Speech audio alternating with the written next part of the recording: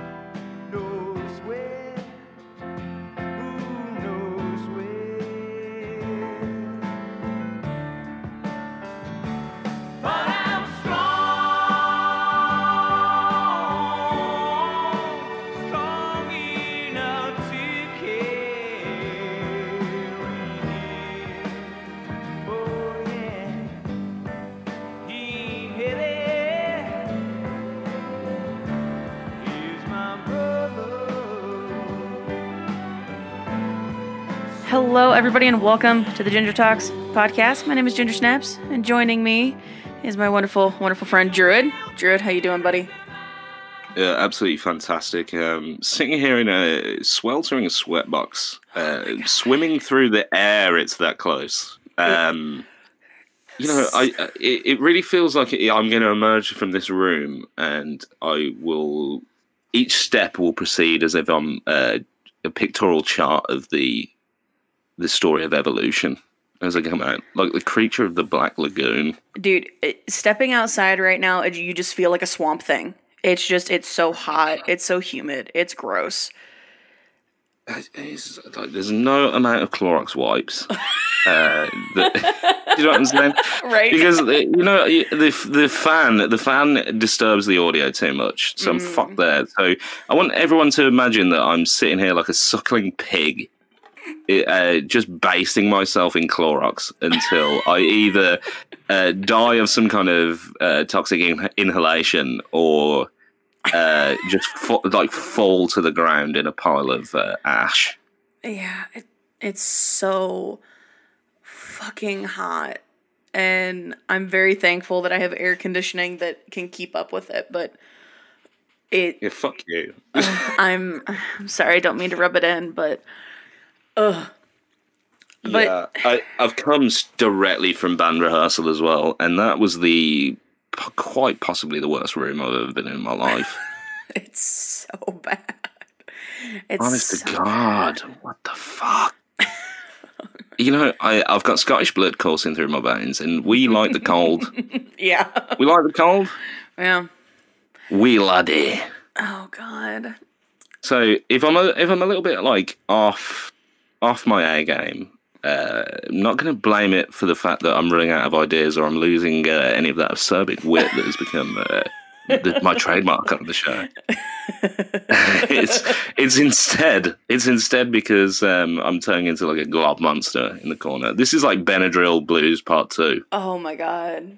Yeah. Ugh. It's Benadryl Blues Part 2. Can't take the heat. I love it. Yeah. Well, we had a very special guest on last episode, and we have an equally special guest on this week. I would like to introduce everybody to my brother, Tim. Hi, everybody. Welcome to the Ginger Talks podcast, the only podcast where Ginger brings her brother on to talk about Raid Shadow Legends. Don't get me started. All right, another sponsorship offer from Raid Shadow Legends in the last week. What the fuck? One of these days, we're going to have to just fucking take it, and we're going to just circumvent it to the podcast. Fuck. I only did that. It was a bet. Ted Sarandos owes me $10 now. Ted and I aren't on speaking terms anymore. No. What a fucking asshole, man. Although Stranger Things, I'll give you that, Ted. So, if you guys couldn't tell, my brother, he recently found out about this podcast. And I'm pretty sure it's been a pretty solid binge while, when he's got some free brain power. Just checking it out and listening to it, and he obviously knows the jokes now, which I don't know if that's a good thing or a bad thing. Yeah, you're flexing Tim straight out the gate with that. You're like, I am the best guest. I listen to all the shows. It's not about being the best guest. It's about showing love and appreciation for my people. Yeah, that's right. I went there. I got all gushy talking about Hey, fuck it, I'd vote for him. No.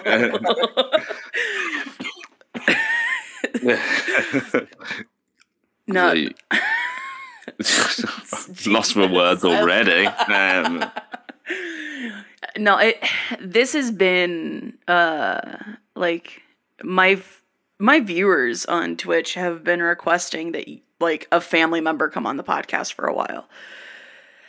And I'm the only one that like you were comfortable with, I assume. Like, well, you and then the kid sis, but I'm not bringing her on this podcast until she is 18, and I don't know if that's our kid sister. Don Mulaney. Like, you guys can come on here, but you got to get cool about a lot of stuff real quick. Yes. I mean, she's a really cool kid. Like, she's chill as fuck. Like, I love, she will have, like, super grown-up, like, conversations with me, but then she'll also just be like, hey, I saw this meme of a dumb-looking cat, and I thought of you, so please cackle at it with me. Like, she's great, but my older sister, or our older sister, I don't think, like, I think she would have a good time, but she would be, I feel like she'd feel like a fish out of water. She would be slightly out of her depth. That's for sure. I mean, she can go along and get along with whatever. I mean, I think she'd be cool about it, but like, I don't know. I don't think she would. I feel she would be lost for words more often than not. Yeah. And it's, I love you. If you ever listen to this, I love you dearly, but I'm just trying to save you. Yeah, you're all right. I mean, by virtue of the fact that you and Tim are together right now, this is the familial danger zone episode. This is the one that your dad's going to be going into a bar at home, and he's like, oh yeah, my kids, they did this thing. It's called a podcast, and he's going to hear. This. Are you going to tone it down on the back of that possibility? No. That's good. I mean, I feel like we're both in our 30s. Right. They know what we're about. Yeah. At this point. Like, the good news for you, Amanda, is that fuck. Oh no. Oh shit. There it is. Oh, what a shame. Take a drink. What an issue for your personal well-being and safety. I even practiced and called you Ginger earlier. I know you did. Son of a bitch. He's doing it. Look. I don't want to call you out and say you fell at the first hurdle, but we're putting that fucking nag down. If this were the Kentucky Derby, buddy. Well, finish your mint juleps and get the hell out of here. And this has been the Ginger Talks podcast. All right, guys. I'll Thanks see for coming, everybody. everybody. Well, no, what I was gonna say, Ginger. Yes.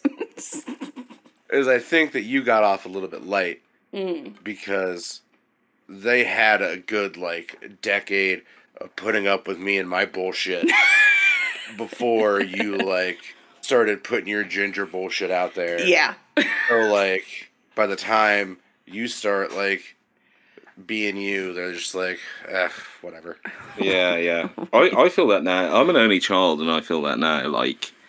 They used to love when I was about 13 years old, when I first started being in bands and making music. They were like, "This is amazing, Michael. This is amazing." And now I'm like, I'm so much more accomplished, and I show them these like musical odysseys, quite frankly, that I'm working on at the moment, and they're just like, do you know what I mean? That parental fatigue. You're meant to love me unconditionally forever, guys. By the way, it's like, cool story, bro. Right? Yeah, you just keep on keeping on, I guess. Yeah. I them, well, no, not really. I love them dearly, but anyone else? No, sorry. This is what happens when I talk for an extended period of time. So there's a 6-year age gap between Tim and I, but there's a 16-year age gap between me and our youngest sister. Yeah, we're not having her on because I'm not at a point in life where I feel comfortable learning about TikTok. Right. Right, yeah. But like, it's funny, like, because like our dad, he's very much like Eeyore, like in so many ways in my mind. But like, I know that like our older sister has a different kind of like relationship than like I have with dad, and it's way different than like what we have, like what my little sister has versus what the rest of us have. But I think the perfect example though of how we all bridged that gap was the tooth extraction in the living room floor.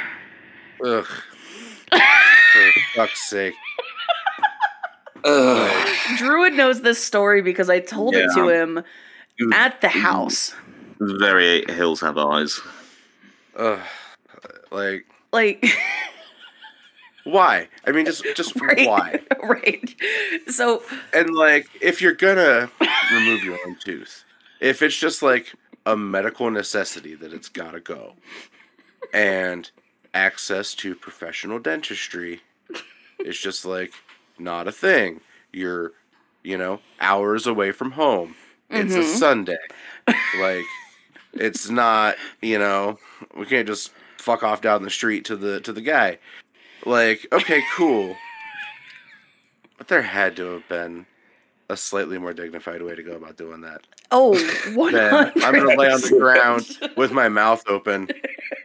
As a summary, I feel that this is perfect, by the way. There had to be a better way. Like, I was, as we say, orbiting Mars when all of this is going down, so I'm no fucking help. I was no help because I didn't really feel inclined to be helpful in that endeavor. No, it was hilarious watching you just sit over there and just, Yeah, I mean, and for the reputation that I have amongst the family, and that I think you're kind of starting to develop amongst the family, I am easily the most calm, subdued, like, just chilled out version of me that there has been in quite some time. Yeah. So much so that I'm probably the least like, woohoo, we're gonna party and get crazy and oh my god, right. Like out of all of us, yeah, except for Maya. But you talk about the difference in our experience with our respective parents. I mean, our older sister, I almost said her name too, which probably doesn't fucking matter. No, but at any rate, they had her when mom was 16 and dad was 19. Right. They had me 3 years later, and you 6 years after that. So they had you kind of in the prime spot that people assume a couple will have children. Right. Yeah. Yeah, I hear that. Whereas Renee and I think especially got like the woefully unprepared, like babies having babies version of parents. Right. Which, I mean, it all worked out, obviously we're well enough adjusted. You're functioning adults. But Maya has just a real terrible case of old dad. Yes. Yes. And so, like, you got a case of the old dads. Yeah. It's just different when you got old dad. Yeah, right. What's an achy breaky heart?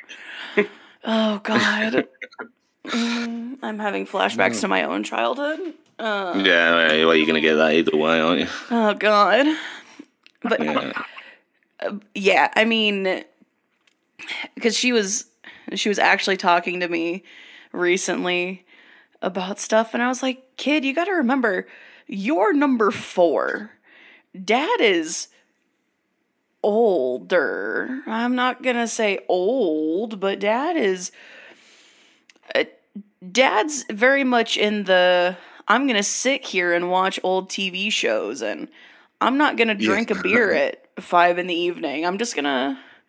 I'm gonna chill. Like, and dude, I've seen 2 generations of Campbell men do that, and I'm so damn afraid that, like, before too long, this thing is just gonna happen. But it hits us all. You know, I'm at that point where I'm starting to like notice that, you know, the thing that happens to people when they get older, where they become afraid of everything happening outdoors. Yeah. Or, you know, so they sit there with some box wine on a Monday night, and like offer lives on Candy Crush Saga via Facebook. Yeah. Like, I'm noticing that side to my dad, and I'm like, and then on top of that, he just loves the band Kiss. Yeah. Yeah. You know, but as he's got older, he just seems to love the minutiae of that even more. Because their wedding anniversary is actually Gene Simmons' birthday, and he attributes that fact to the only reason he remembers it every year, which is quite sad. That's fantastic. Oh my God. The singer in one of my bands, who is our age, is obsessed with Kiss. He has a government, Christian name, but everybody knows him as Ace because ever since he could remember, his dad called him Ace after Ace Frehley. That's so cool. And so he's just fucking obsessed. Like, and this is probably going to be the first of many. This is a little sub-segment. I'm going to co-op the show real quick. Oh, shit. And here's our recurring guest segment. What's the differences between the U.S. and U.K. music scenes? Right. So here, especially in the town that I live in, which is like a relatively big city, but feels like a small town, and our major university in the town is kind of the engine that kind of drives everything. So I feel like our town is a little bit weird to begin with. But on Halloween, every single bar in the city will just pack up with bands that will dress up as like established, well-known bands and then play cover sets of that band's materials. Is that a thing that happens over there? Not on Halloween, but there is, obviously we've got such a huge culture of drinking over here. So what you'll find is that these bars try anything they can to keep people at that bar and not move on to the city or, the clubs. And so they'll have those bands just play every fucking week. We have a booming tribute band culture to the point I have actually, for charity, with my father, been in a Kiss tribute band in full makeup with 6-inch heels. Yeah, but that shit just happens like every weekend. I could go 20 minutes down the street and there's some like absolute dickhead in a top hat playing Sweet Child of Mine poorly. Like, no, this is the first song I ever learned. And you're like, oh, fuck you, bro. Yeah, so last Halloween, we were Kiss. That's awesome. Fat Paul Stanley. I too was Paul Stanley. This is the kind of synergy that I was hoping would happen, by the way. I was also Paul Stanley. Well, and the lone reason is because, obviously, if you're in a band with someone named Ace, they're He's not got going to be ace. Yeah. Right. even going as far as to drive 2 hours into a very rednecky part of our state to buy an Ace Frehley signature custom shop guitar off a guy. Oh my god. I am currently staring at because I borrowed some of my dad's gear because I don't own a bass, and I've been doing some. I'm working on a project at the moment. I'm going to be tight-lipped about it because intellectual property. But I had to borrow my dad's bass, and the only bass that he was willing to lend me is his Gene Simmons replica Axe bass, and I'm staring right at it right now. Well, what's funny is that like 3 weeks after we played that show, Ace, who doesn't typically ever play bass, found one of those online and bought it. Oh my god! Right, yeah. Because AliExpress do a very good deal on Gene Simmons Axe bass knockoffs. There's like a whole economy on that shit somewhere in the in the East. Which I'd love to see these guys like in China assembling these Axe basses. I'd love to just be a fly on the wall about what they think about that. Yeah, like what the fuck is this? Because I feel like in those parts of the world they don't get like guitar-based music a whole bunch anyway. Right. So they must think that we're all like complete Fruit Loops. Yeah. We've sold another Axe-shaped bass. Yeah, someone else is going to murder someone with their rock. Yeah, that's it. Those hammering bass lines. Underrated bass player Gene Simmons. Yeah. I'll say it. Hold on. I'm going to see if I can figure out how to do this. All great statements begin with that sentiment. Well, Hey, this resources tab in your Discord, does this just go to you two? Yeah. It's just whoever I give access to, which is the three of us right now. Yeah, okay. So fuck you, listeners at home. You will never see this. Yeah, suck it. Yeah, you got to come correct with some fucking. Give us your fucking money if you want to see that. That's right. I just dropped something in the resources tab for you there, Druid. Oh, Did you? Wait, it's not popped up for me. This is where we see like that transatlantic. You see, it's just saying. Just saying, it's type in. Well, You might have to hit enter. I feel like I'm going to put like hit so Spanish. I'm going to put this over. Well, at any rate. Well, people at home are literally on the edge of their seats waiting for this live react. Don't worry. We got them eating out of the palm of our hands at this point. It's still not coming through. Oh my god. Music intensifies. There it is. Oh, that is. I feel like I've seen this picture before. You may have. They're floating around on Facebook. That is fantastic, Tim. Yeah. That's an awful lot of spandex for. It takes an awful lot of stretchy fabric to hold all that in. Mm. And I forgot that I put those little silver stars all over my pants, and the only one that survived was the one over the dong. And I totally forgot about it. And then I was just like walking up and down like the high street outside of the venue, essentially just wearing like nothing but black spandex and a silver star on my dong. After taking off the makeup and the hair, which is like all of the context. Mm-hmm. Just walking around like, hey everybody, happy Halloween. Well, see a shooting star. There's something though about you that I absolutely love, because it just seems like you always kind of go full tilt at these things. If it involves you dressing up in any sort of costume for a thing, it doesn't matter like how, like I would be like, dude, I'd feel so fucking weird. You just lay into it, and you lay into it hard, and you roll with it. You can only fall on your face and make an absolute dick of yourself so many times before you lose all sense of shame. Right. And I got all of that falling out on my face and making a dick of myself out of the way, like, real early. Yeah. I do have memories of you when you were in high school. Yeah. Yeah, try not to do that. Try not to have those. Yeah.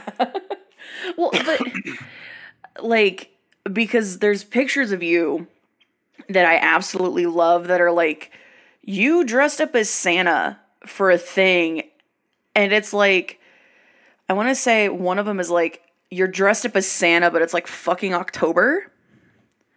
No, all the Santa stuff happens in December. What that is... Now, there's been a couple of Decembers where it wasn't looking like winter outside. But, no, every year there's an event. A good buddy of mine out here is a nerdcore rapper who raps into the name Huge Huge. I love that. And he does this holiday variety show every year for charity. And actually, this coming up this December is going to be the last one. He's doing the 10-year anniversary, and then we're shutting it down. Oh, wow. But there's always stand-up comics. There's always a few local bands. He does his little rap thing at the end. And usually there's some sort of, like, big-name draw, like, a couple of years. And it's always, like, some sort of, like, viral person. Like, there was a couple of different years where the headliner was Samwell. The guy that did the YouTube video, What in the Butt? Oh my god. The guy that hosted Nick Arcade back in the day. Mm-hmm.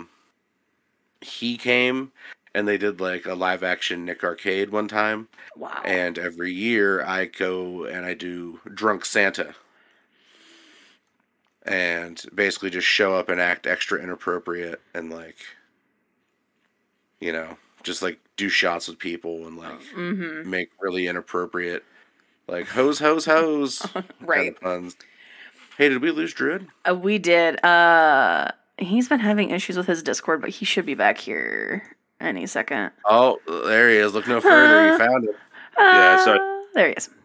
So awesome that obviously just like caused me some issues. It's okay. It's just Discord at the moment, and I aren't getting on. But here, I'm going to come back and come correct with my own kids tribute image. Oh yes, so good. This is me and my father. My father's Gene Simmons. Fantastic. Yeah, absolutely. You committed to a much deeper plunge in the neckline than I was going to. I have no input of my own in that. It was, in fact, a little bit of a shock that I had that much going on.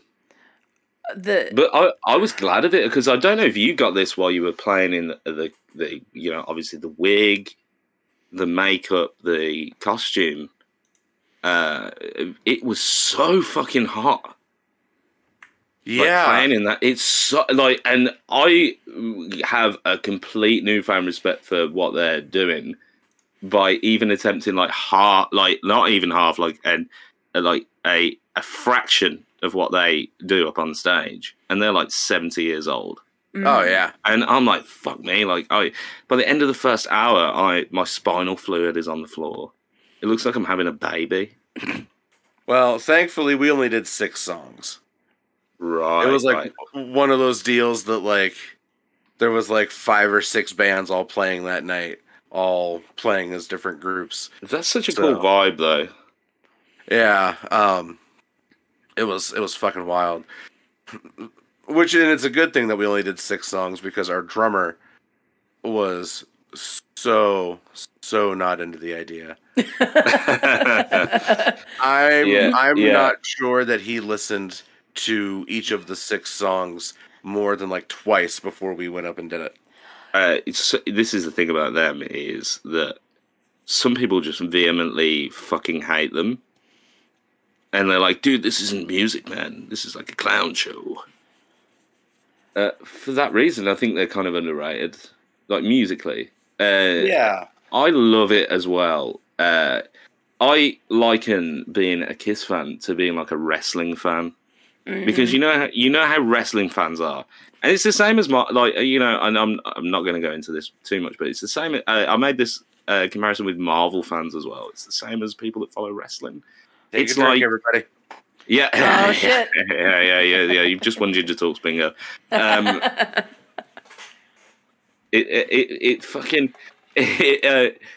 Like the Kiss fans are like Marvel fans who are like wrestling fans, and it's because people into these properties are into the backroom politics and decision-making elements just as much, if not more, than they are the actual product. Oh yeah. Oh yeah, for sure. Which is why, like, every time Kiss makes a misstep album, it's like, that's my favorite one, because I just like to be a fly on the wall in the room where they're like, Paul Stanley, it's really wow. And he's like, we're gonna try a disco album. And Gene Simmons is like, oh, Paul, I'm not sure that's really a good idea. Don't worry, Gene, you're gonna get some tits. You do that too well. Well, this is the thing. I tried my Paul Stanley stage banter. I don't have the voice for it. No, that was pretty fucking good, though. Yeah, I don't know. Some of the best stage banter of all time from that motherfucker. Like when he's like, I was at the doctor the other day, and then the nurse, she comes over to me, and she says, honey, is that a pistol in your pants? And I said, no, it's a love gun. I'm like, fucking hell, dude. Like Andrew Dice Clay just sucked a helium balloon. Yeah, that's it. Anyway, like, I've got like a visualization in my head of literally everyone turning off the podcast right now. Because they're obviously going onto YouTube going, I've got to hear that. So the drummer who didn't want to do this knew how desperately our singer wanted to. So he made a deal with him, which is going to make this Halloween just as ridiculous for different reasons. The only way he would agree to do the Kiss set last year is if we agreed to do a Limp Bizkit set this year. Oh my yes. God. That's so ignorant. I feel like it was half ironic, half trying to call Ace's bluff, but Ace was like, "Okay, fine." Yeah, okay, I'm all about the nookie. And so Ace and I had to play rock, paper, scissors the other day to see who had to be Wes Borland and who had to be Fred Durst. Oh my God. Please tell me you've got Durst. Yeah! like just getting that red New Era fitted off eBay right now. Yeah, which is actually, that's the way that I'm like putting a happy face on it, is like, it's a good excuse to go get a hat. Well, because our local Major League Baseball team recently decided to change their name. Yes. So that they didn't offend the natives anymore. Right, yeah, familiar with that. So we are now the Cleveland Guardians. Mm-hmm. And I have been meaning to go get a Guardians hat because I don't care what all the piss pants back in my day, things sure changed, shama bullshit around here. I don't care what those people say, that Wing G logo on that Guardian shit is tight as hell. And I need a hat with that on it. Yeah, it's like it's dope. It's cool. I absolutely love that you're able to go, this situation's finally allowing me to buy a hat. Because your friend Ace is definitely not saying, this is finally my opportunity to buy some like gold body paint. Oh no! Desperately trying to find the most like picture of the most like subdued instance of Wes Borland. And even the most subdued Wes Borland, he looks like He looks like a Tekken Online custom character, like Yoshimitsu, the one with the sword. Yeah. He just fucking he is Yoshimitsu with a guitar. And the fucked up thing about it is that, like, in our band, like, he's like, we both kind of take turns between who's singing lead, who's doing like rhythm guitar stuff, who's doing the fun guitar stuff, whatever. Mm-hmm. But he's definitely more like the lead singer frontman guy. Right. And he is very straightforward. Plug a Les Paul into a wah pedal and then into an orange amp and just let me rip. Whereas I'm like, hang on, guys. I need to figure out why the connection between my second and third pedal boards aren't working. Yeah. I'm exactly like you in that it looks like I've got a time machine on stage with me. Yeah, like I play guitar and then I do like some keys. And so like they always say that my job in the band is spooky noise guy. I love that. That's so good. It's a really polite way of saying that you're the Edge from U2. Don't I know? Just turn on 3 delay pedals, hit one note. Yeah. Get your fucking money. But because we're doing this Limp Bizkit shit, now he's got to like figure out all these like weird West Borland sounds. It's so good, and he's got to do it all with body paint. He's gonna be so hot, man. That paint. Yeah. And we did the Kiss tribute thing like maybe 4 times in my life, and it's a real trial and error process because the first time we didn't get the right face paint, and that shit just goes in your eyes when you're sweating on the stage. Yeah. And I'm just imagining like he's getting that going into his like nipples, his navel. It's gonna be a real thing. Yeah, he's gonna have some problems. But he better come correct. He better commit to that. His problems are his problems. Well, you said something about your drummer, and this band, every time I see any sort of video that involves your drummer, you said something, and he looks like he couldn't give a shit always. Yeah, but that's a bit of a drummer thing, right? Because we have the same problem. We've got this guy called Dylan who plays drum with us, and he will never listen to the podcast, so I'm completely safe. And he'll be like, dude, we've got a show coming up in Ireland. Do you want to, we need to book flights, we need to do all this, yada, yada, yada. It's a real good opportunity. He's like, I don't know, though. I've kind of got, an appointment booked. I can't really remember what it is. And I'm like, Dylan, what are you doing? I'm like, why did you even pick up the drum set in the first place? Because you seem like you fucking hate it, brother. He's like, well, yeah, my dad really liked Jimi Hendrix. Well, and I was like, Jimi Hendrix is a guitar player, you fucking weird bastard.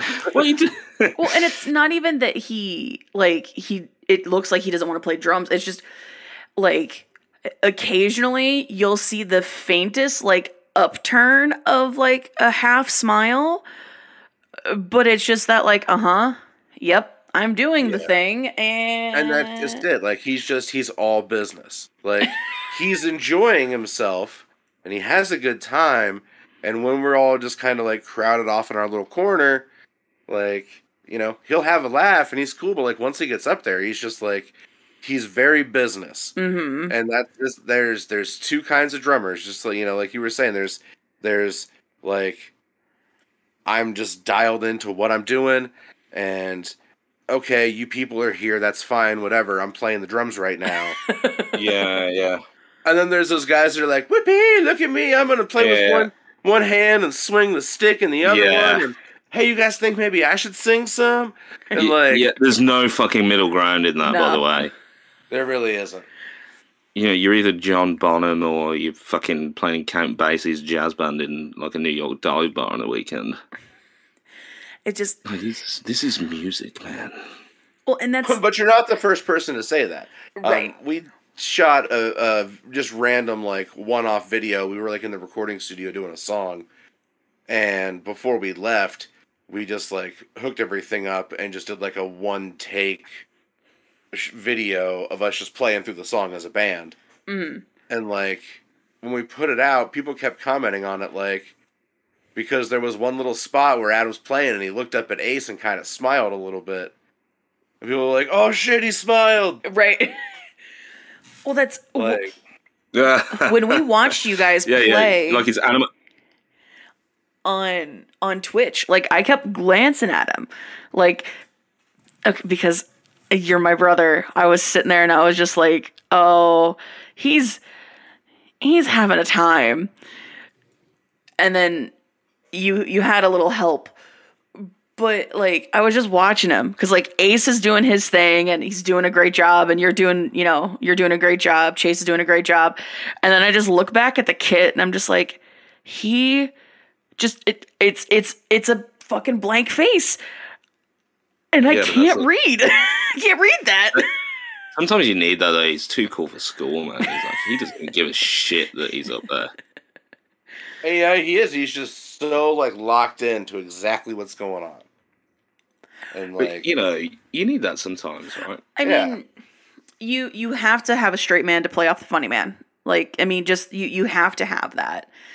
If the entire band is like fucking just losing their mind and swinging guitars and jumping and kicking and shit, like it loses. You have to have, you know, that grounding force. And yeah, for that grounding force to be on the drums isn't the worst thing. Absolutely not. Yeah.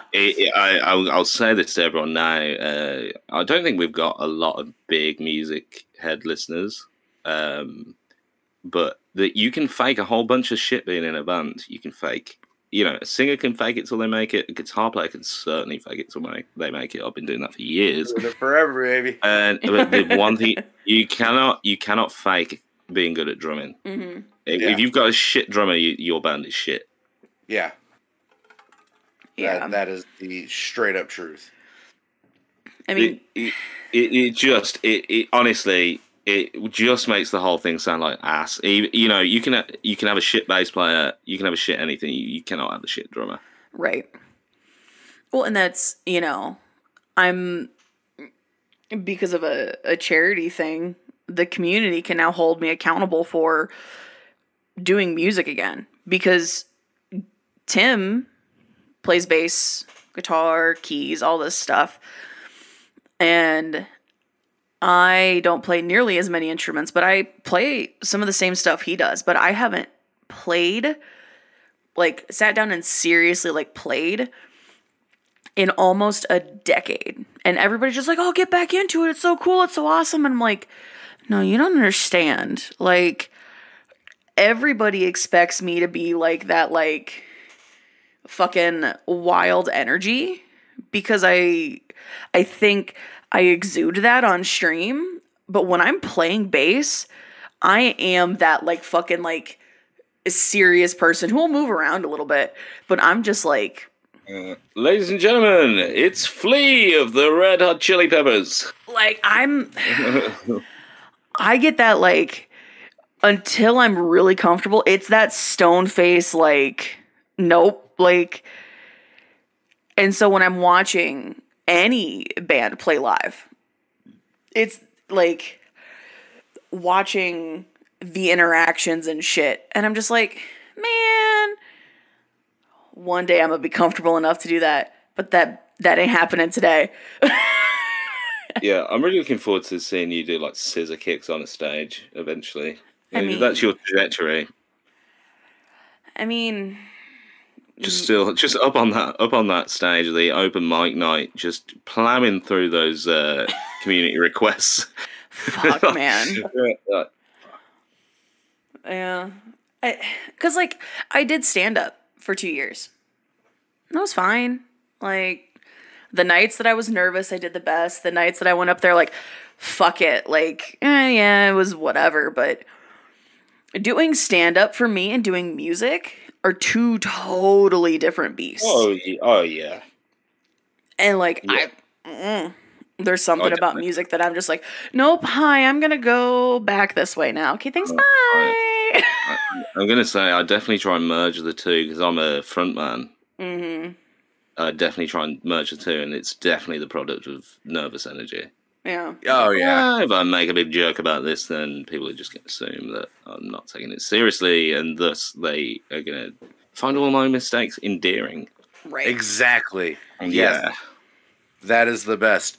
And I've started developing like different ignorant shit that I say. Like I've gotten to the point where it is almost like a stand-up routine. Like I'll say the same shit every time. Right, like, right. The thing I've been saying lately, at least once every set, as we're like getting into a song or like introducing a song, right when it first starts, I'll like say the name of the song and I'll go, sing along if you don't know the words. Yeah. And then I'll just like look around the crowd and see who like actually picked it up. Yeah, that's fantastic. I've been doing that for like, I'm not kidding you, the better part of a year I've been doing this. My thing is that when I'm talking to the sound guy in between songs, I pretend that if I need more of my vocals in the monitors, I'll just say, "Can I get more James Hetfield in the monitors, please?" Nice. And just like that assumed knowledge that he knows that it means me, because I'm not saying turn anyone else up. That's for sure.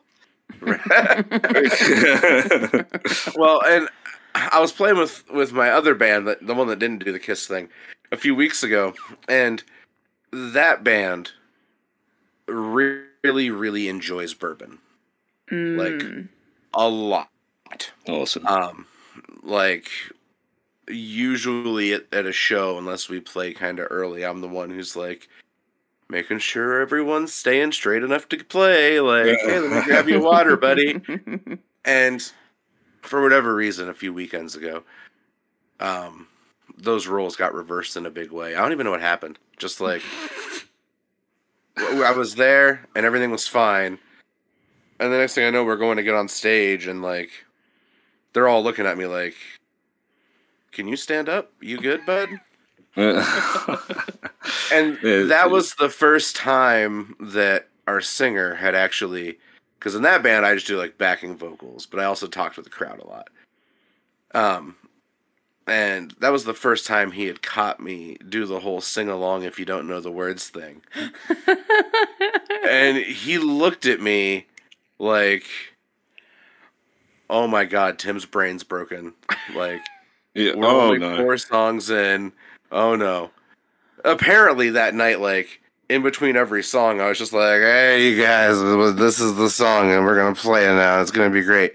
And then as soon as the song would start, I would just, like, snap out of it and would just be, like, right in the pocket, like, perfect. Like, singing all the... Yeah, exactly the same here. You have, like, you've done it so many times, you have this superpower where it doesn't matter how fucked up you are, you're just able to bring it out of the bag. But then in the 30 seconds in between doing that, the motor skills are like, Did you still need me? Like, I was gonna go, but I'll make a pretty frank admission here. There was one time we were playing down in London, and we were about 17 at the time, and we thought that we were playing, so it was like a festival thing, and we were playing so early we just assumed there's no one going to be there. By the time we play, it was like 3 PM. Mm-hmm. We're like, no one's going to be there. I mean, doors were midday. We weren't like opening or anything, but we were like, there's not going to be anyone there at 3 PM. No chance. So we took some edibles, and but what our singer hadn't told us was that the edibles were laced with LSD. Hey, yeah, and I tried to order a Burger King when we arrived off the bus, and I literally just stood and I was speaking to the server for like 5 minutes about like time. And we get to go on stage, and I'm like, well, at least no one's here. And I just hear this like roar. There's 1,000 people there. Oh no. And it was It was great. But, you know, it looked out. It just worked. But I remember, and I think I'd got this via osmosis that when, you know, Carlos Santana. Mm-hmm. Oh, yeah. He played Woodstock. And when he played Woodstock, he tried LSD for the first time, like an hour before they went on stage. And he said he was wrestling the fretboard on his guitar like a snake. He thought it was like a living snake. Oh, and I had I don't know. I think it must have been by association that I just remember that story because I had the exact same thing happen. Like my fretboard was like bending in ways that I didn't know it could. It's just, but there was some kind of will in there for me to just still be able to do it. I think that just like speaks to how well dialed in we were at that point. Because I think there's a story about George Harrison of the Beatles, and they tried to record this song so many times on the Abbey Road record that he was like fingering the guitar tablature in his sleep. And I'm guessing it's like that, like whatever part of your lizard brain is like holding onto that shit is what got me through that experience in a big, big way. And looking at 1,000 people on acid is like the worst. Oh God, yeah. No, I'm good. I thought they were all like surveillance. Oh. You walk up to the mic and your inner monologue becomes your outer monologue, and you just walk up to the mic like, oh shit, they know. Yeah. You'll never take me alive, buddy. Mm-hmm. Yeah. That's that story. Anyway. Well, like, veering off the music subject, but totally fair choice. There's a story. So when it was before I got married. I was laying in bed with my now ex and sound asleep, and I wake up to her just sitting up on one elbow and just staring at me, very, very confused. And there's a way this is all gonna connect. And hey, what's up? She just goes, "You okay?" And I said, "Yeah, why?" Apparently, so my day job at the time was I worked as an installer for a big box retailer of TVs and stuff. I apparently woke her up and instructed her how to safely carry a TV into a home, unpackage it, prep it, mount it to a wall, level it, and went through the entire setup. All in my sleep. Jesus. That's, you know, a good proponent for, or an argument for the fact that retailers issue their employees with tasks that equate to modern day slavery. Dude, like, and this is one of those things that, like, just sits in my head rent free going, I never want to be at a job that makes me do that ever again. But then I also will hear a song that I played in high school marching band, and my hand just instantly starts going back to like how I, you know, the fingers I had to press on the valves of my sousaphone. Yeah. Oh, not me, baby. I select all, deleted all that shit.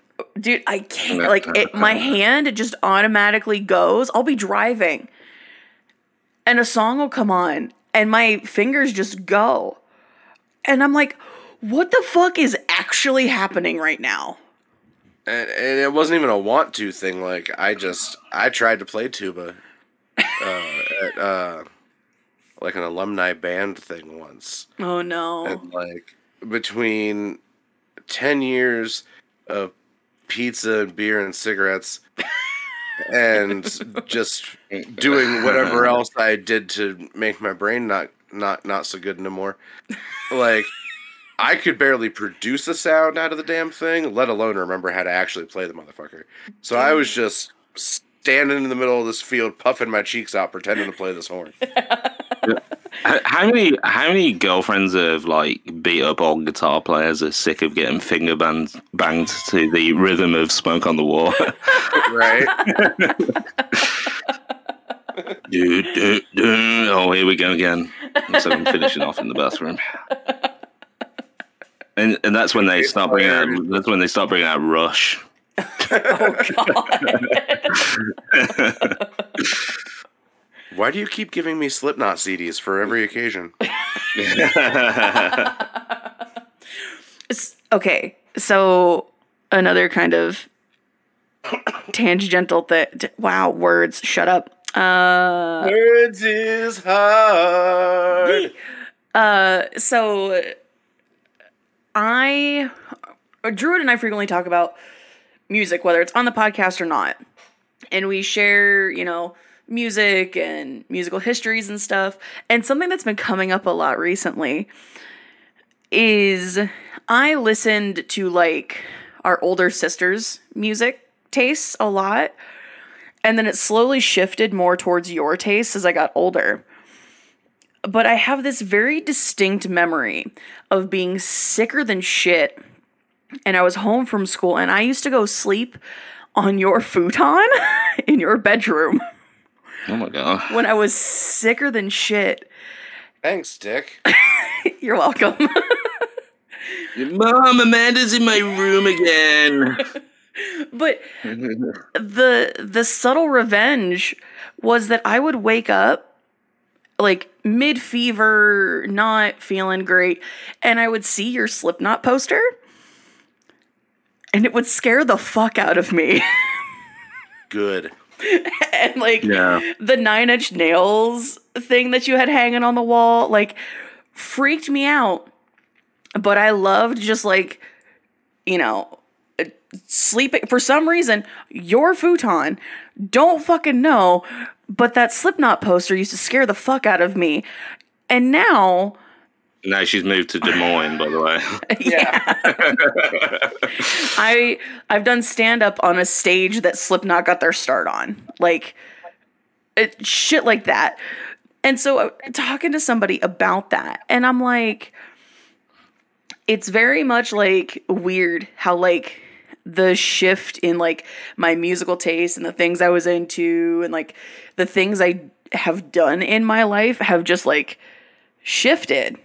Because like I'd go into my older sister's room and like I would dig around in her stuff like, a little sibling does.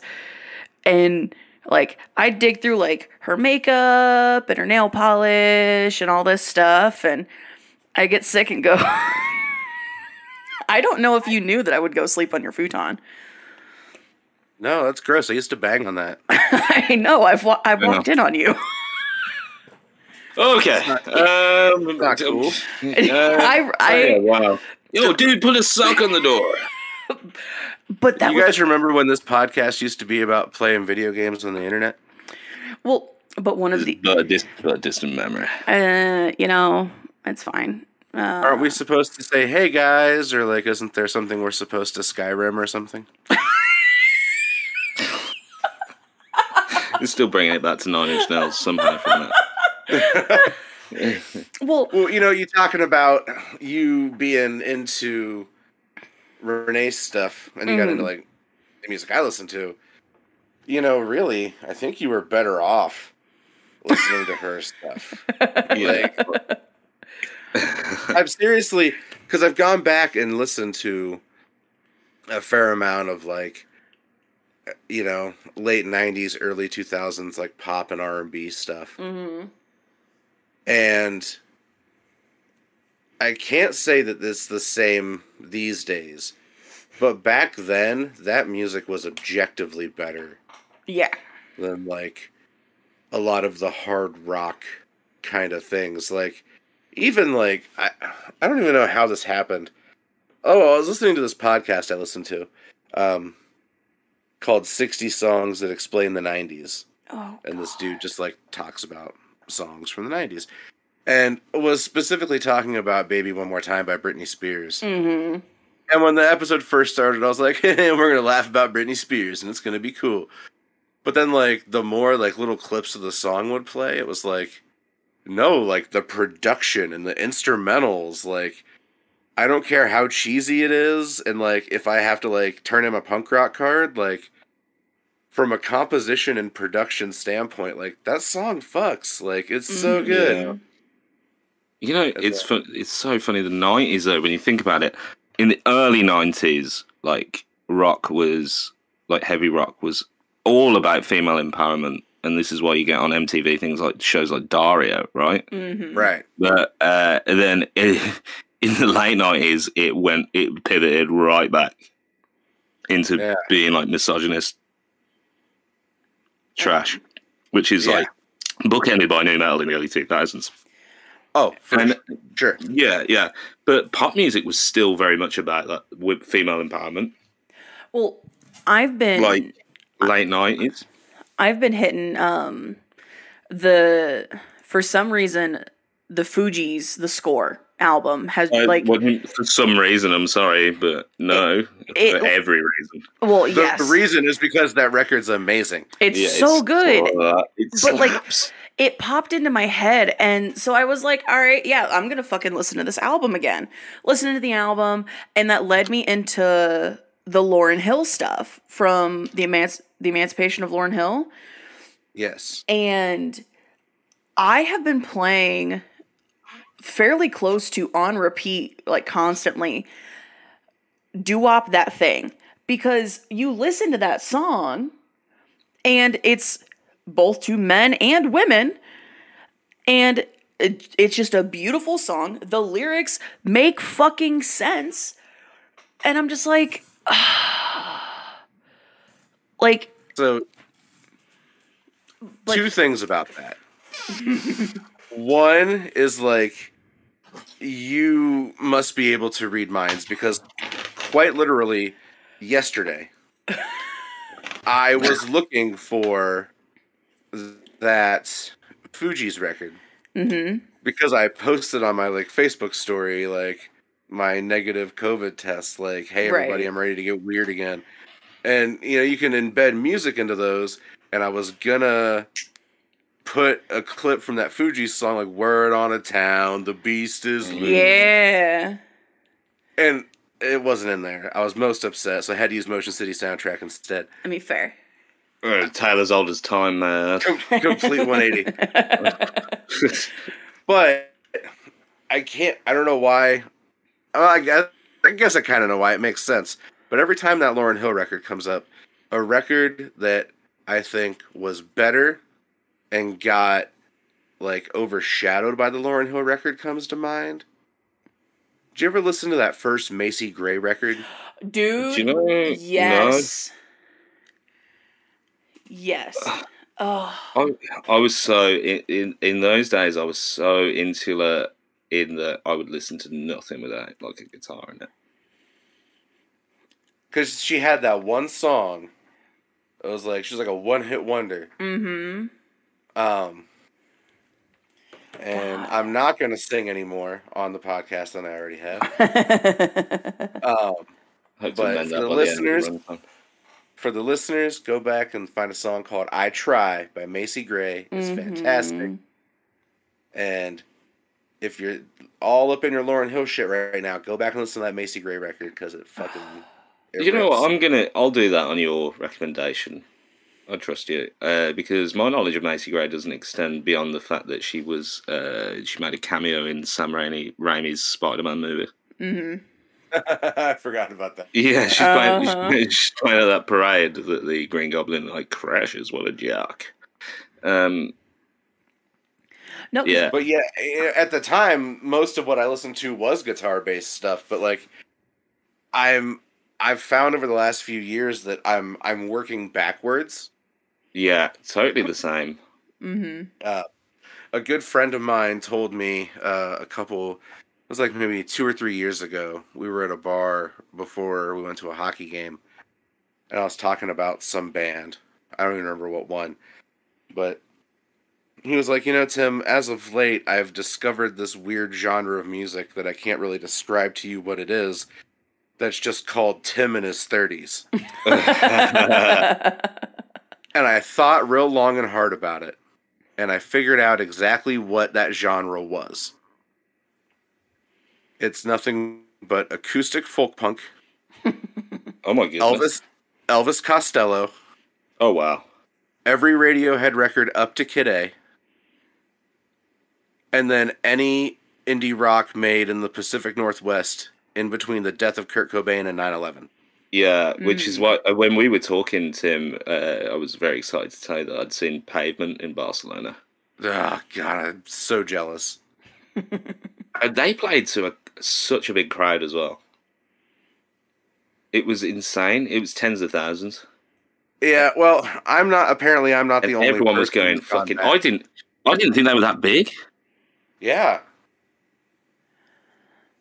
It was like Neil Young had took the stage or something. Yeah, they're just like. By the way, they were awesome. Fun fact: I had a short email correspondence with the bass player Bob Nastanovich. I want to say his name is.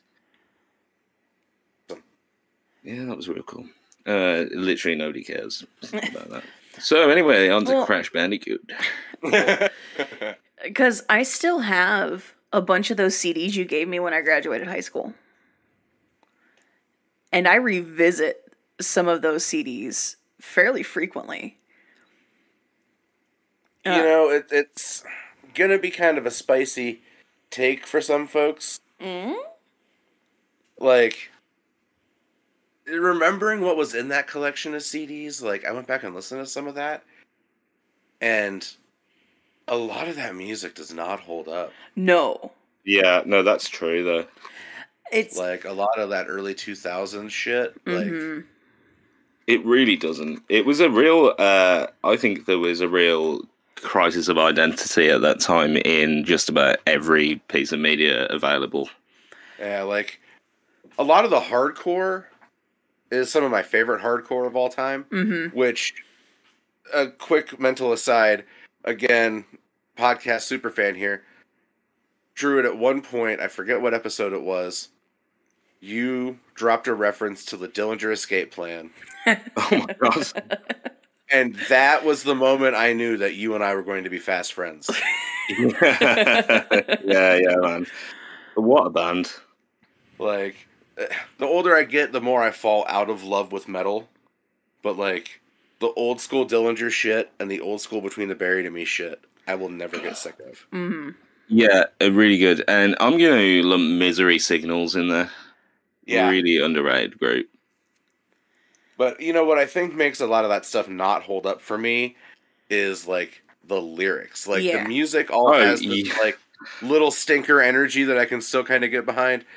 But, like, so much of it is so misogynistic and so, like, pity party, piss pants. Like, dude, you are in a successful band in underground, like, heavy music's most successful period of all time. Right. And you are substantially more handsome than I am. Yeah. So you can miss me with all your fucking problems and shit. Right. Yeah, can we just say, like, literally all these bands with the most beautiful, like, gentlemen in them all complain about how they can't get the girl. Yeah. And I'm like, dude, you know, your nose has never been broken. Mine's been broken like 3 times. And then, like, the best... This is a statement that's going to get me in trouble. A lot of the best stuff from back then was made by some of the worst people. Oh, And well, no, you're not even supposed to, controversial. like, cancel culture, and you're supposed to, like, disavow people. Like, every single brand new record is a masterpiece, and I don't give a shit what anybody says. I know that Jesse Lacey is a bad guy, but son of a bitch. Like, Yeah, so good. And, you know, just to fall on that grenade a bit harder, can we just say The Devil and God is Raging Inside Me is just such a fucking banger of a record. It's insane. I saw him on the tour where they played the album in its entirety. And it was just... I only saw them twice. I saw them on that tour, and I photographed them at a music festival. And, like, it was funny because earlier in that day, LL Cool J was playing. And there was these two older ladies that were doing photography too. And they, like, stopped shooting. We were just, like, staring at LL Cool J and, like, singing along, like, swooning. And I'm sitting there, like, taking pictures, like, well, that's fucking unprofessional. And then, like, 2 hours later, Brand New comes out. And, like, they open with Sic Transit Gloria. And I took, like, 6 pictures of the band and then just screamed in Jesse's face the rest of the time. So it's like, I'm a hypocrite. Love that. Yo, but, you know, it's too much of a divisive issue, I think, the cancel culture thing. But I will say I have listened to that album since it's been cancelled. And, you know, it pops. They fucking rule. It's such a shame. How dare he do that, by the way? Yeah. But, like, ugh. It's so fucking good. Like, and it makes me angry because you can't say that. Yeah. But god damn it. Like, I feel like they and maybe Modest Mouse are the only bands that America has produced in the last, like, 25 years that I think could sort of live in that, like, Radiohead style space where, like, every time that there's inkling of a new record, there's going to be all this mystery and excitement about it. Mm-hmm. And Yeah. when you get that record out, you have no clue what it's going to be. Yeah, which is But great. you know that it's going to be, like, so well done and put together perfectly. Mm-hmm. Yeah, and Radiohead do have that. For sure. Radiohead, I will dabble into Radiohead, but I never really, like, because I know so many people are just like Radiohead, and then so many other people are just so turned off by them. And I just kind of, like, in the middle, like, all right, but, like... So, here's the thing about the Radiohead thing, is there's the people that are just like, yep, I'm in it, I'm there, I'm 100% fucking in. Mm-hmm. And then there's those people that see that first group of people, and they're like, nope, I'm not even going to give it a try, I'm not going to fuck with it, not even once, because you people, I'm just going to laugh at Group A and just be, like, a cool guy about it. And Right. I was that, like, anti-Radiohead hipster for a long time. And then somewhere along the line, the music video for Paranoid Android popped up in my orbit again. Mm. Because, you know, those first couple of records, you know, were in the early 90s. Yeah. Yeah. And so, like, I have vivid memories of being a small kid, seeing that Paranoid Android video on MTV and being like, I have no clue what this is. I've got a sneaking suspicion that I'm not supposed to be watching this. But that said, I'm in it. I'm gonna here. watch it, yeah. But once that music video ends in the early 90s, there's not, like, you know, a good, like, music delivery system for 8-year-olds. Where it's like, oh, hey kid, you like this music video? Well, here's a cassette, or, like, here's some news about what they're doing. It's like, no, you're 8. Go play with some, like, Right. Yeah, or you're going to watch this station all day until it comes on again. yes. Yeah. Like, you were talking about that Nirvana Unplugged that one day. I remember watching the rebroadcast of that the night that they found Kurt Cobain. Oh, shit. because just like the whole world was like freaking out about how they found Kurt Cobain, and MTV was just like, hey, this is like all of the Nirvana shit we have is just going to be like on the rest of the night. Right. And I remember being at Lucky and Gina's house. Oh my God. They still lived on 58th Street. Uh-huh. In the ghetto. And there it sitting is. there watching that.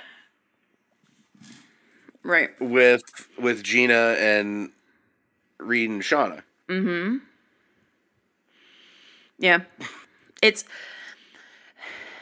and that's the funny thing is like, Mom bought me the DVD of that, I think. It was either Mom or it was you. And Nirvana got ruined for me for a couple of years. Like... Yeah, we had this conversation, actually, didn't we? Yeah. Falling out with a friend, like, every time I heard Nirvana, I instantly was ready to just, like, get into a fist fight. Like, Nirvana was ruined. Now, I've been revisiting Nirvana. I've been listening to Pearl Jam again, and I haven't touched Pearl Jam in a hot minute. Like... Yeah, they're solid. Like... They've got a lot to answer for because they fucking paved the way for so much shit. Well, and girl, yeah, yarling. I was really glad to find out that style of vocalizing is called yarling. Yeah, like the singer of Puddle of Mud is like on a fucking mountainside in Norway, just fucking instead of yodeling, he's like, well, because I watch vocal coaches and like opera singers and stuff react to different songs because like I've fallen in love with this band out of Germany and they crack me the hell up. And she had reacted to one of their videos. And then I just like spiraled down this hole of her videos, and it was like she reacted to, Disturbed, Five Finger Death Punch, but then like I somehow found myself into her reacting to a video of the Unplugged Nirvana, which led me down into, Pearl Jam and just farther into that hole. And so I've been bringing up all of these bands and all this music that I listen to when all three of us older kids still lived under the same roof. So among those, make sure that you don't forget Stone Temple Pilots. Oh, absolutely not. I think most people do, and I think Spicy Music Take coming in hot of all those like real popular grunge bands from when like shit first started. And I know they're not really like, hey, they're not a grunge band, they're not from Seattle, it's not Sabbathy enough, whatever. Right. I think Stone Temple Pilots is my favorite. Right, interesting. For me, it's a toss-up between Alice in Chains and Soundgarden from the big ones. But yeah, like the level to which I was like when I was first getting into music, how much of a grunge aficionado I was like insane. So I know, everything that was on Sub Pop Records. Oh yeah, yeah. At that time, it really turns me on. But like, you want to talk about vocals? Lane Staley, man. Yeah, and the way he harmonizes with Jerry Cantrell. Yeah, and it's funny you're saying the opera coach reacts videos. I saw one. I think it was about "Man in the Box" by Alice in Chains, and he hits this note in the chorus, and the opera coach like shat her pants. She's like, "Do you know how hard it is to do that?" Well, that's this chick. She actually has a premiere of a video tomorrow reviewing Chester Bennington singing Given Up. And like, right, she's got a whole list. Her shit, understanding the basics of music, just in general, listening to her talk about it is super interesting. And then there's an old composer that lives in Hawaii. Like, he does these too. Key of Jeeves or something like that. Yeah. Key of Jeeves and the charismatic voice are the ones that I'm like, I find myself coming back to. And like, because I've fallen back into System of a Down really heavily too. Which is, it like, I use YouTube as like my playlist maker. And I just let it auto-generate a playlist based off what I've been listening to. Right.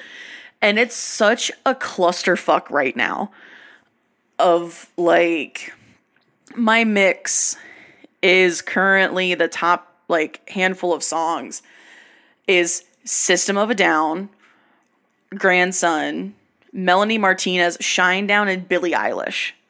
And for good measure, Bo Burnham is right after. Like, I want you to know Druid Alex Cameron is now popping up in it too. Oh, yeah. He's my man of the moment. But like, people expect me to be like, have way more tattoos than I do, and I just listen exclusively to metal. And that's just not like it anymore. I've been listening to very gay country.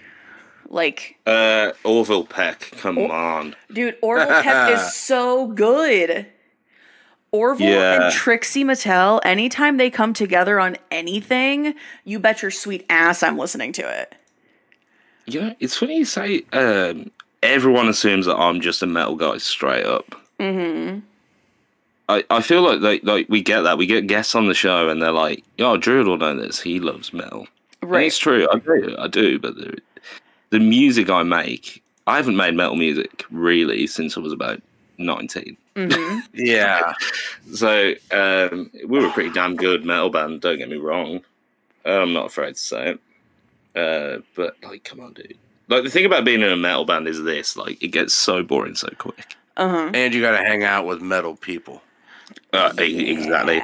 But like we got into indie rock straight after, and like indie rock people were way worse because they all had rich parents, and we were like the poor kids. Yeah. But then it was great because we got to say like, we're Oasis and you're fucking Blur, right? Right. And see, you know, going back to what I said before we started recording about like how I had these like, you know, UK based like frame of reference that I thought was going to jive with you. Like, there's a lot of, like you said, the Blur Oasis thing. Like, there are things like that I feel like are conversations, like roads we could end up going down. But at the same time, it's like, yeah, no, it gets fuck. And do I really want to be like like, hey, you're not from around here. You want to talk about some British music with me? No one else will understand. But that said, you said that like you think you said that there's like a metal perception around you. Yeah. Before you and I ever spoke, listening to you talk on here, I was like, oh, like if we talk about music, like someone will understand my like Johnny Marr reference. Oh, 100%. Yeah. I mean, you've heard, you know, some of my music. Oh yeah. You know, there's definite Johnny Marr in the shit that I sent you, or Ginger sent you. I can't remember how it worked out. But I mean, like, for me, it's about marrying that Johnny Marr with the fucking Tony Iommi, you know, Black Sabbath. Like, that's my ultimate goal is to put all these things in a pot and make it like work. Yeah, I can't get my head around what he and Graham Coxon from Blur, like the way the two of them play is just something I can't get my head around. Well, I desperately want to. You might mark out about this, I don't know. And I feel really bad because we've been talking about music for about an hour, and I don't know how this is going to fly for people. I'm sorry, Ginger. But thanks. When I was first at college, I was actually a dropout doing a music technology degree, and part of that I got to sit in on a conference with Stephen Street, the guy who produced all of the Smiths records.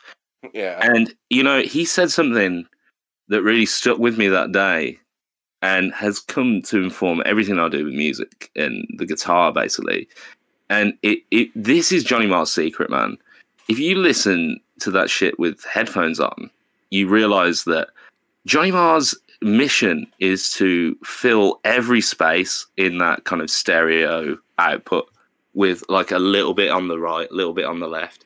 And it's like Johnny Marr's all about creating like a buffet of sound with like, he's got that jangly chorusy guitar sound. But if you listen to like, for instance, Heaven Knows I'm Miserable Now by the Smiths, you'll hear that his guitar is popping off in all directions. And it is literally, his whole philosophy is just about layering stuff melodically so it pops out at you. Yeah, it's just, it's disgusting. It's disgusting how good it is when it comes together. And it's just, so good. Sorry, Ginger. Skyrim. Thanks. Yeah. Well, and that's something else related to, you being my brother. Speaking of games, the only real exposure I had to video games for a long time was the shit you had. The shit that my friends let me borrow that you stole from me. Yep. And then fast forward to like I'm an adult moving out of the house, like, and you're like, here's these video game systems that belong to your friend that I've had for 7 years. Yeah, I was a kid. All right. And then like I don't see those people for years on end, so I'm just carrying this shit around from place to place. Like eventually someone's gonna get this who wants it or needs it or it rightfully belongs to. And I'm pretty sure that I've fessed up to this before on this podcast. I'm pretty sure that I've fessed up to it because it all fucking bleeds into one at this point, let's be honest. I mean, yeah.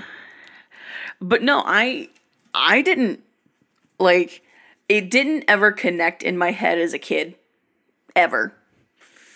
But, like, as an adult, I'm like, I was an asshole. I was an actual asshole. I didn't think that's where you were going with it. I think you were going to give us like a Konami code or something. No. And so, like, now as an adult, I'm like, okay. Yup. Like, but it was... Okay. I'm Ginger and I steal shit. Not anymore. I used to. Ladies and gentlemen, the Artful Ginger. Right. But, like, people on stream will be like, wait, you've never played this game? And I'm like, no. Like, if it wasn't something that my brother had borrowed from his friends, I probably didn't play it. And so now, like, I'm going back and playing all these old games, and they announced the Banjo and Kazooie. I think it's a remake. They did a remake and a sequel. Like, I immediately flashed back to playing Banjo Kazooie, and it was back in the days of I couldn't get past any levels, and I'd go, here, take it. And yeah, I'm gonna steal shit from you and not give it back till I need help with it. Uh-huh. And I'm gonna like take it back again. And then I'm gonna use that point of reference to build an empire online. Gaming empire. Listen. Then I'm gonna like forgo all that wonderful platforming action and then do a car wash simulator. Listen, I can fully admit, like, I was an asshole kid who was super bad at video games. Now I'm an adult who's super bad at video games and doesn't steal from people anymore. Yeah. What did you ever play Tails with Tim playing Sonic? Because I feel that's a real sibling rite of passage. Did we ever? I don't know. I don't remember. I don't. I used to make my cousin Aunt Kitty, who was on last week's episode. She was always Tails, man. I can see that. Yeah. Because Yeah, because I'm an asshole. Because I'm a fucking dickhead. No, I feel like we played. If we did play anything together, it was like Diddy or like Donkey Kong. I was just about to say I vaguely remember some Donkey Kong Country happening in a 2-player capacity in that way, but I don't remember Sonic. I don't know if Sonic was part of the repertoire. I don't think so. I mean, if you had an N64, you were fucked. You were getting any Sonic. Oh. Well, right. Well, there was go fast. You don't have a DeviantArt page, do you, Tim? Not anymore. Yeah, so you didn't play Sonic. You'd still be drawing like furry breasts. Uh-huh. Did you guys hear? And I only saw this because of a John Oliver segment the other day. It was a lady running for governor in the state of Georgia, and a huge part of her platform was that she was going to ban furries in schools. Yes! Finally, someone's fighting a good fight. Forget guns. Yeah. You know what I mean? Like veiny Sonic the Hedgehog penises coming towards you like bullets. Well, and that's the best part about it, is they wildly misunderstood the concept. Because they weren't worried about that. They thought that furries were when kids dressed up like cats and dogs and then wanted to like get in a litter box or piss in the yard. Oh no! No. When this lady gets elected governor, she's gonna get rid of all the cat boxes in all the schools, and kids are gonna stop peeing in the yard. Oh, fuck off! This is an actual thing. Like, what? Little did you know that while the janitor's taking out the cat box, there's 2 people dressed as squirrels in a bathroom stall. Fuck off! No, it's legitimate. This is legitimate because I watched the same segment. This is why we've got to stop Bitcoin now. Yeah. God damn. You know what I mean? Like, there's nothing worse like I'm a finance bro that has like a leather fucking squirrel mask. And like, don't tell the principal that she'll take out our cat boxes. Like, fuck off. Come on. That's so Tumblr. What are you doing, Gen Z? Don't be so Tumblr. Learn from our mistakes, man. No, it's the people. It's not Gen Z. It's a woman who ran for fucking governor. No. Oh wait, I'm missing. No. Yeah. Ugh. Her name was Candace, but she spelled it Kandiss. Yes. Oh my god! Look, man, I'm not here to kink shame anyone, But fuck me, like, come on, man. I find animal shit's weird. Yeah, animal shit is weird. It's like people that dress up as like animals are like children, man. Yeah, I don't. Do you know what I mean? Like, animal shit is weird to me. I preface that like you're weird by like, I'm not here to kink shame you, but you are fucking weird, which is wrong. But like, well, maybe not, man. If it's like an anime My Little Pony, it's cool, right? But then if it's a real pony, it's wrong. Am I just digging like a massive like shit pile in my own litter box here? Like, can someone just clarify to me?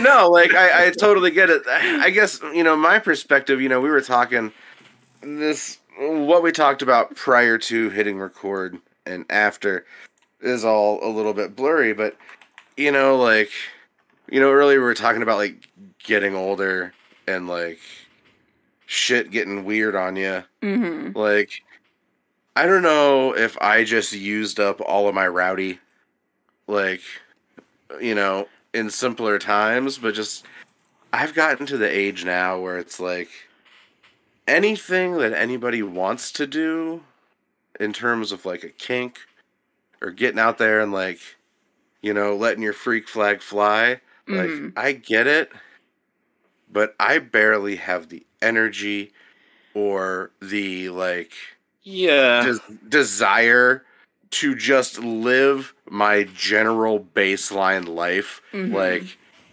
I have just enough will to carry on to, like, muddle through my milquetoast existence. To even, like, start to consider, like, you know, getting out into the extremes, like... Yo, I feel so vanilla, right? Because, you know, I just like I like a bit of booby. Right? Like, there's no, like, you know... There's Like, no like ooh, fractal but- artwork on it. Like, I don't need fractal artwork on them to make me like ejaculate. Right. Like, I could find it that on my own. That said, I mean, anybody who wants to live their life however they choose, like, you know, we are on a marble floating through the cosmos. Oh yeah, I mean, a tiny little speck of fuck off nothing, and that little speck, when you drill down a little further, is mired in, like, state-sanctioned gun violence and not actually sanctioned, get off my nuts, but you know what I mean. Effectively sanctioned gun violence and divisiveness over absolutely fucking nothing on a planet whose heat death is being, like, accelerated constantly in a way where a few small corporate overlords literally dictate parts of our lives that we can't even possibly imagine under the guise of getting that American dream one day. And I'm supposed to get up every day with the knowledge of that and be concerned about what gives you a boner? Right. Yeah, that's true. You've made me feel like a total asshat for being like, they're animals, bro, by the way. Well, no. Look, I'm not, like, I like to think I've, like, won enough currency with the listeners for them to know that I'm not slut-shaming anyone there. Right. No, I mean, that said, on the face of it, the mechanics, the whole general idea is definitely different. Mm-hmm. That's very But diplomatic. It's different in a kind of fashion where it's like, it's different, but if that's your thing, good job. Yeah. Bring the litter boxes back to Congress. You found your thing. Mm. I'm happy for you. But my thing is, like, I'm not going to die today, right? Yeah. Right. I was absolutely hoping and praying you would say, my thing is a cold Bud Light and Pamela Anderson. That's right. Yeah. I don't know any of that shit. Well, that's... Ham sandwich and a rerun of Baywatch. God damn it. Well, and, like... I'm going to sit down with a movie with Dwayne The Rock Johnson. My thing is, you do you, I'ma do me, like, whatever makes you happy, have fun, no animals, no kids, everything legal, have fun. Like, yeah, it don't hurt. 100%. Like, if you need a leather dog mask to do that, that's cool. I mean, like, bet. Like, I mean, I have enough friends in the drag scene where I'm like, oh yeah, that's a little weird. Go off, sis. Like, whatever. Yeah. I mean, nothing phases me. Right. But also, like, ask me to have a strong opinion about something. Right. And it's not going to be anything in that arena. Yeah. Like, oh, yeah. Like, oh, I'm lucky enough that I found a person who is way higher than me on the prettiness scale. And she will sit and watch TV with me.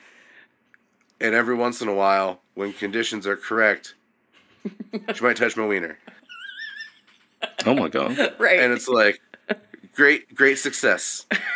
What's that like, by the way? All right.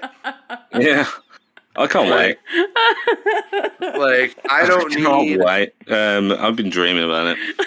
You know, but it's like, you see, like, and it's not even like kink stuff. Like, you see people that just God has not been nice to on an aesthetic level.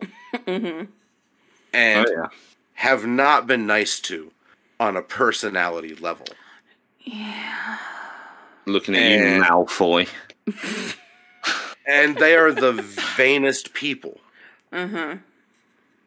And it's just like I don't get what makes some people tick. And I guess that's kind of like my whole philosophy in life is like none of us deserve everything, or none of us deserve anything, and we're all these like little tiny dirt balls of like, you know, we're all whoopsies God made one day.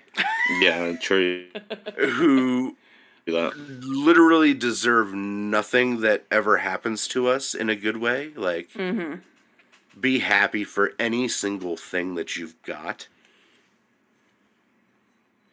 Yeah. And, like, you know, I get being ambitious. But then there's, like, being greedy. Yeah. Yeah. Well, and by the way, I'm going to play Sting Every Breath You Take in the background of that. Awesome. Well, and I think, especially like this season on the podcast, I've definitely like it comes across that everybody is like when someone's going through the hard time, like it can show. And I've been a little bit more open about letting that shit show. But I find like Tim knows what our fucking childhoods were like and how even 6 years apart they were different in some substantial ways. And shit like that happens. And it shapes kind of your perspective. And do that. Like I walked into the gas station the other day and I could tell that the lady working the counter was just having an absolutely horrible day. And, you know, smile, chit chat, whatever. And I said, hey, well, you know, I hope you have a better day. And she just kind of sighed real big. And I said, but what I want you to do is I want you to remember something. There's 3 good things that happened to you today. She goes, what do you mean? I said, you woke up, you could still see out of your eyes, and you could still suck air. And there's a 4th one. You can visit the link linktr.ee Ginger Talks and buy some merch. Like, are either of you familiar with a gentleman on YouTube named Pat Finnerty? Love Pat Finnerty. No. Pat Finnerty is my favorite human on this planet. Ginger, Pat Finnerty. So good. You know what, Drew? You take it. I would like to hear your perspective on this. So he seems to be in his maybe early 40s. Yeah. He was like a teenager in the 90s, and he started this YouTube channel where he really pulls apart music from the 90s and the aughts in just the best way. And I'll reference his video about Danny California. Yes. By the Red Hot Chili Peppers. And he does this great thing where he's like, who actually likes the Red Hot Chili Peppers? And he just like goes up to people in the street and he'll be going like, do you like Red Hot Chili Peppers? Thumbs up or thumbs down? And he goes to like some like college frat party and he finds out that's where all the fans are. But then he'll like dissect the track and the chord structure and show you why it's bullshit. Why that particular song is bullshit. And the way he breaks it down, you just can't argue him. Like, you can't argue it by the time it's over. Yeah. It's the best. It's the so absolute good. Fucking best. I'm gonna really recommend that to really recommend that to anyone. The Hey Soul Sister video is quite possibly the best thing I've ever seen in my life. I'll say the Weezer video, the Beverly Hills Weezer video. I've never related so hard to anything. Yeah, I never thought that a funny YouTube video about why Weezer stinks would like leave me with like the little like like choked up, like ball in my throat at the end. So I was good. like, oh my god, this guy is like speaking to my soul. And then he tore apart that stupid ass Fancy Like song. Did you see the little stinkers about Fancy Like? Yeah, so good. He's my he, God. you know, He he's busted that motherfucker out. He's like wearing a tech vest on a tractor. he's the daddy I want to become, man. Oh my God. Yeah, I've got his channel pulled up. I'll have to. Yeah, anyone at home, you need to His hear it. Instagram, like he'll go on Instagram Live, just like to do dumb shit. Like he's in a band called Strand of Oaks, who's been on tour this summer, and so just like in the van, they'll be bored, and he'll just hop on like Instagram Live, and he'll just like take a poll, like is what was it he said? Oh, he's like, do you guys prefer to use the term dope or the term sick? And then he'll just like bring in random people and just talk to them for like 10 minutes about like nothing, and then get their vote and keep score. And he'll sit there for like an hour and a half. Wow. I'll tell you, one thing I love is that in that Weezer video, he went into a store selling blinds and just spoke to the guy at the desk. BTGG. And then he'll come back in like, five videos time. He's just still asking the guy from the store selling blinds what he thinks about what he's talking about. It's absolutely fantastic. Yes, and so like that, I go there. I go to Pat Finnerty's Instagram Live and like shit talk Trapped. And if I do that, then I don't dive into the gun control debate. Oh, right. Yeah. For me, it was starting a podcast about Twitch streaming. Uh-huh. Yeah. At what point are we supposed to go, hey, YouTube? Am I content creating right? Did I do it? Did I make a Twitch just now? You're adorable. I love you. Love you. That's so wholesome.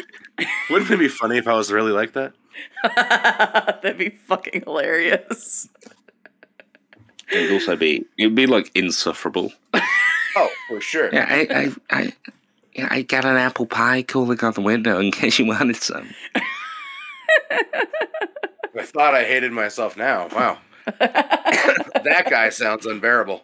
Yeah, it's just how you like it, I guess. Oh, I hate everything about that.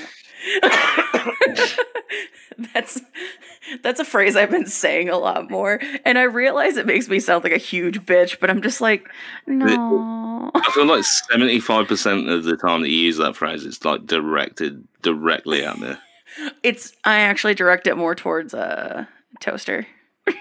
Okay. than I do anybody else. Understandable. Fair. I mean, yeah. Speaking of toaster, do you want to segue into some guest questions? Because there's and since you guys like chaos, I'm going to co-opt your segment. There's some bangers in here.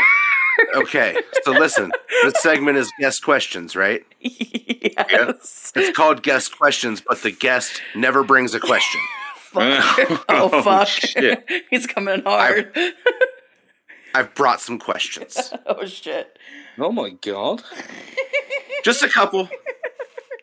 I'm just going to spitball some questions. And so I told you to put a pin in the whole, like, you and I started, like scatting that My Chem song. Mm-hmm. What is a spicy hot music take each of you have that you know will piss a listener off? Oh, wow. Oh, shit. There's probably so many. I feel that, like, the quality of my answers in this segment has really gone downhill. Because I'm like, It's like the other team scored a point. Hot, spicy music tape. I'm going to let Ginger go first. I need to think on this. A hot, spicy music take.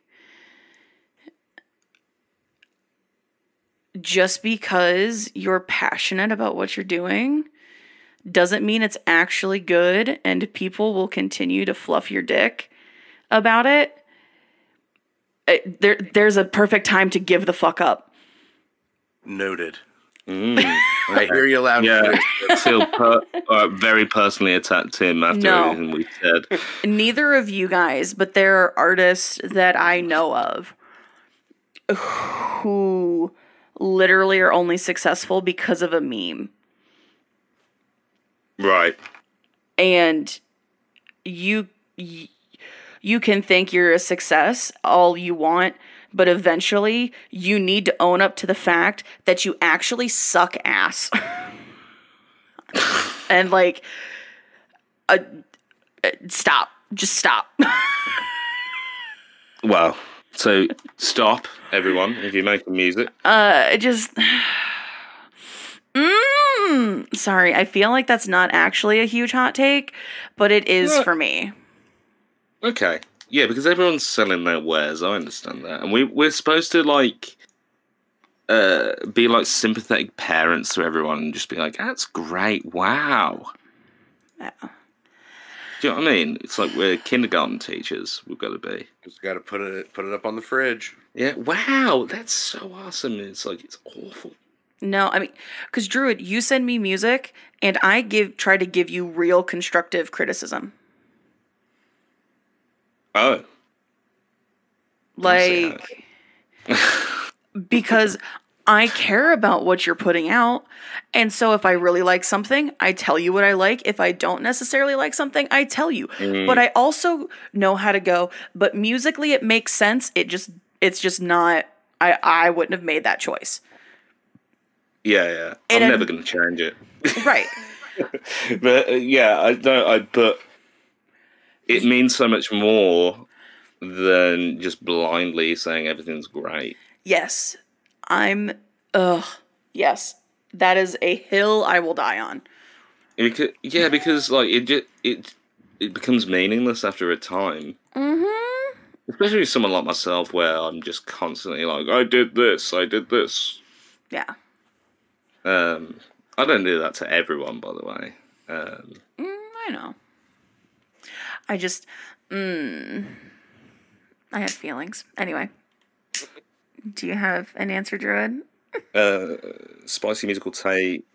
Yeah. I don't really like Led Zeppelin that much. My guy! Yeah. Yeah, just don't. Like, I should like it, but like I appreciate it. I guess I've got respect for it, but I just don't love it. I get it, but I don't rush out to listen to it. Yeah, like, you know, I'm not coming to you with like Led Zeppelin album tracks in maybe the way that you think I would. So yeah, that's pissing someone off, right? You're my guy. Oh, I appreciate you, man. And so I feel like this may even ruffle some feathers amongst the three of us. We started singing it earlier. 3 Cheers for Sweet Revenge is better than the Black Parade by leaps and bounds. Yes. 110 million %, yes. Everyone's like, oh, Black Parade, gargle, gargle, gargle. Like, yeah, I fell off by the time that shit was coming out. Yeah. I enjoy the Black Parade, but it hit. That was at a very interesting point in my teen years. But 3 Cheers is infinitely a better album.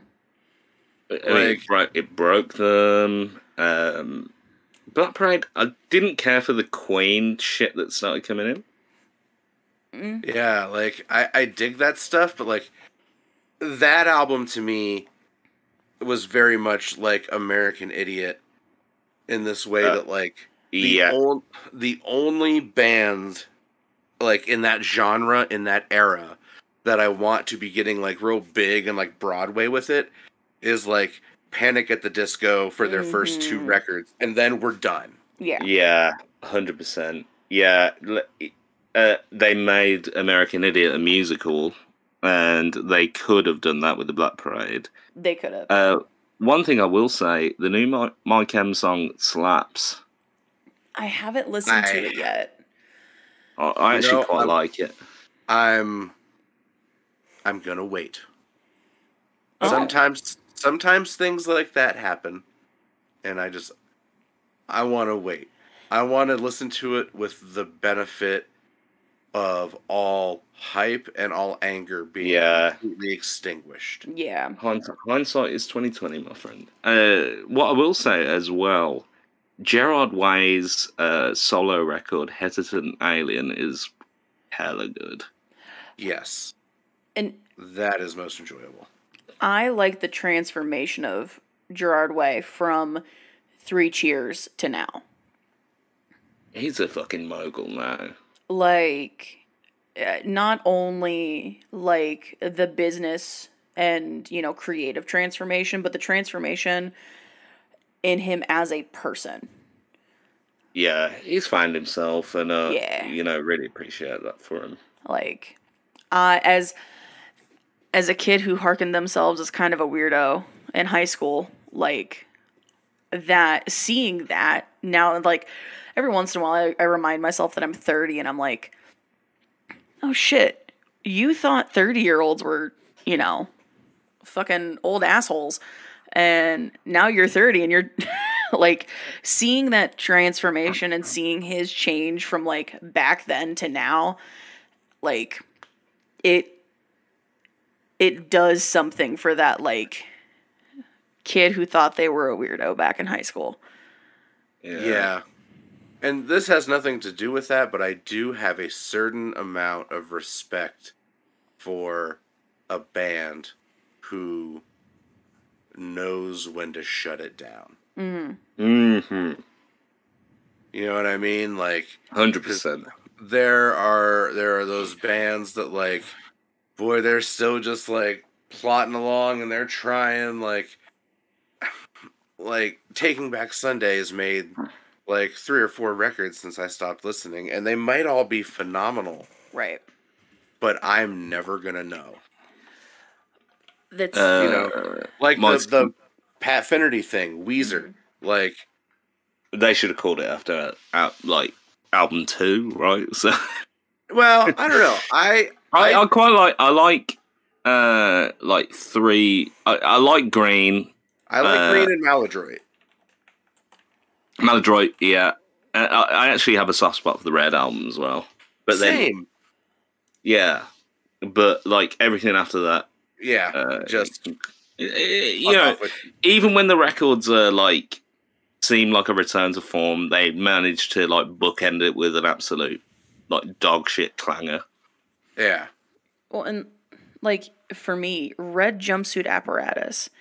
Name me one song that's not Face Down that you know by Red Jumpsuit Apparatus. Can't do it. Duality. No. I mean, maybe. I don't fucking know. I wouldn't know. I just looked them up, and they had 3 songs that popped up, and I knew one of them. I was referencing the fact that Slipknot used to wear red jumpsuits. Yeah. I caught that. I chose not to acknowledge it. But Red Jumpsuit Apparatus put out an album in 2018. Yeah. And we got kicked out of a venue for doing a stand-up show because Red Jumpsuit Apparatus arrived early. And they needed to load into the stage. They had to steal images from a photographer without giving them credit. Mm-hmm. So I'm thinking like what have Red Jumpsuit Apparatus got against comedy? Are they like Joe Pesci and Goodfellas? Like, am I funny? Am I amusing to you? Quite the opposite. They're a bunch of crizzos. Yeah. There's no humor there. So what we ended up... Mel Gibson. We ended up just fucking shotgunning White Claws on the back patio while they were loading in. Like, I didn't give a fuck. Like... I don't give a fuck about you. We're gonna sit here on the stoop. So, Okay. Live from the streets of Baltimore. I don't give a fuck about no red jumpsuit apparatus, man. I'm drinking White Claw on this dope. I love it. All right, guess question number 2. all right, lay it on me. Would you rather live in a world where your lips have regular skin or where your entire body is made of lip skin? Oh. The former.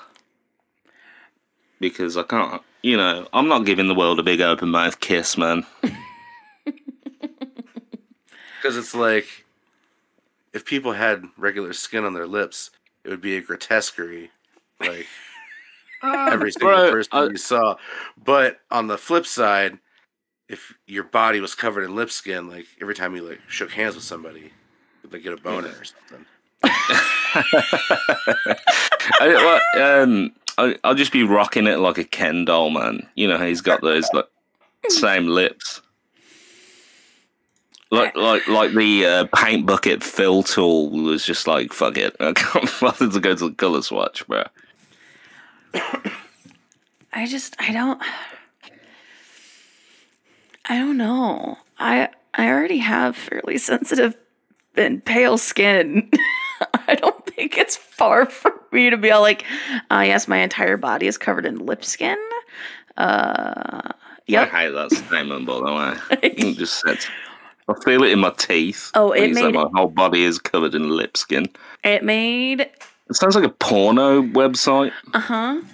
Lipskin.com. Sponsors of the Ginger Talks podcast. We'll get you when you're coming. We'll get you when you're going. I'm not plugging that into Google. We're not replaying that. Nope. Yeah, I don't. I feel like that's my answer, but I don't.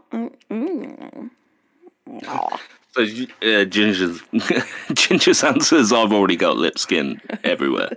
Just. I don't know. I'm not saying that term again. Please no. So, anything else? I think I've ruined your podcast enough. We'll go on to the questions from the people. Such a classic Big Brother. Well, Mr. Superfan of the podcast, you should know what the first guest question always is. Hey, look, everybody wants a clean home. You know, if you have a chance to make your domestic duties more efficient. Yeah. Oh my god. Go ahead. I feel like I'm on a Comedy Central roast. Sorry, I'm laughing way too hard. If you could have any mundane superpower, what would it be? So I thought about this quite a bit. I would like to have telekinesis, but it only works on musical instruments and pro audio equipment. Oh, bro, I've thought about that so many times. Imagine if you could just think your way to being Prince. Like, because just like, there's no worse feeling than like you just got off a stage and like your shirt is like clinging to your body because you're sweating so much, and like all you want to do is drink all of the beers and all of the waters on Earth, but instead you have to carry like 80-pound speakers down a flight of stairs into a van. Mm-hmm. And then take them out of a van and down another flight of stairs before you drive back across town and like slink into your house at 3 a.m. Right. But if you could just sit in the green room with a pitcher of beer and a pitcher of water and just watch everything float to the van. Yeah, it's Akira meets Airheads. Yes. Mm-hmm. Yes, bitch. You know this. Brendan Fraser just going, Tetsuo! And if telekinesis being involved makes it not mundane enough, then I would want the ability to be 5 minutes early to anywhere I'm going, regardless of when I left the house. It's so good. Ooh. That's really good. I want that one. That would have saved so much struggle. Yeah, I mean, honestly, that's genuinely great. Oh, God. Man, when guests have time to really think about it, there's some banger answers, and I'm kind of, Yeah, I love you it. get jealous, don't you? Because we did it on the first episode when we're still feeling shit out. Mm-hmm. Yup. And then next thing you know, you're fucking months later still talking about shitting out plates. Almost a year. Yeah, I know. Mazel tov. Thanks. L'chaim. So, all right. I dig it. I dig it. I like it. I like it. We have some other guest questions. We have quite a few in here. The patrons who subscribe at the $7 tier, they get priority for guest questions. And so this one, it comes from, friend of the podcast, ADHD Toaster. When did you first realize that I was in fact going to be your sister? When a man and a woman start a relationship and marry way too young, but haven't come to terms with the fact that they needed a reset in life yet. Sometimes they try to keep the fire burning.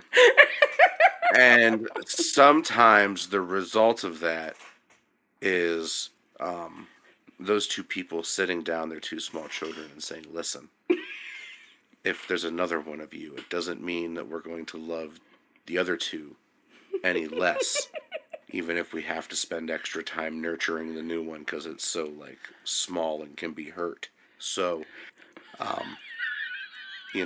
this January, coming to a house near you, there's another one of you. Enjoy. Or something along those lines. I completely thought you were going to go a different route with that. And just, they sat you down and went, anything you hear tonight. No matter what you hear, no matter what you hear, remember we love you. But to answer the question of when you were born, January 92? Yeah. So probably March 91. Somewhere between March and June, I'd imagine. Very, very diplomatic answer. I think we should just leave it. We should leave it at that. The one thing I will add is apparently I was a surprise. Mom told me once, and this was supposed to be comforting, that of all three of us OG kids, I was the most planned. Yes.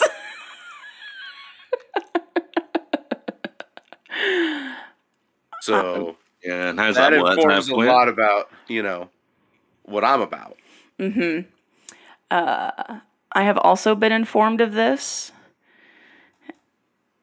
And, yeah.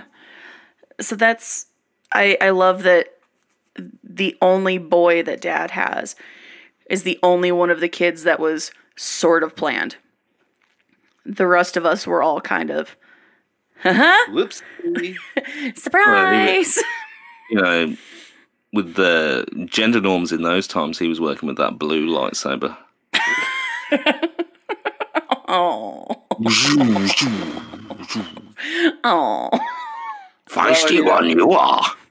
Finding out about you was probably a lot more pleasant than finding out about Maya. Uh-huh. Sorry, the smallest one. Yeah. So when, at this point, it's pretty clear that, we have a bonus sibling that definitely wasn't part of the plan. Who's 14 now. I found out that my dad and his girlfriend were expecting at a 4th of July cookout.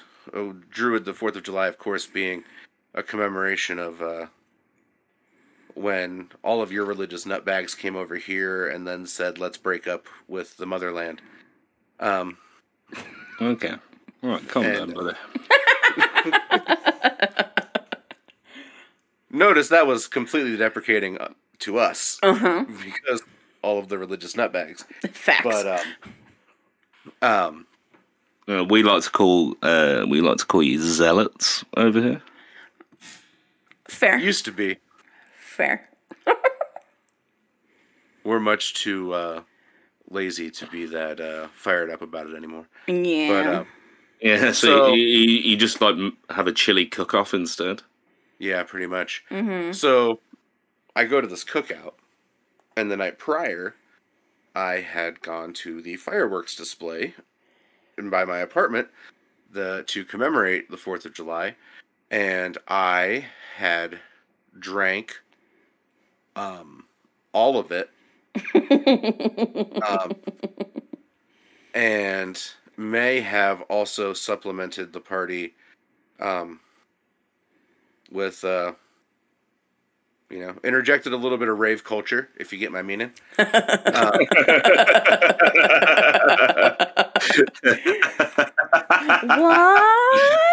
Oh my god.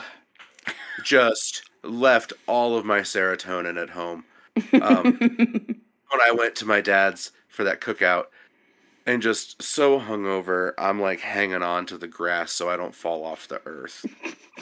And like, he walks up and he like hands me a brat and he hands me a beer, and I sit down in this chair and I'm trying to like choke both of them down and like just act like a human. And he comes up and hands me this piece of paper, and I look at it and it's like, it's an ultrasound.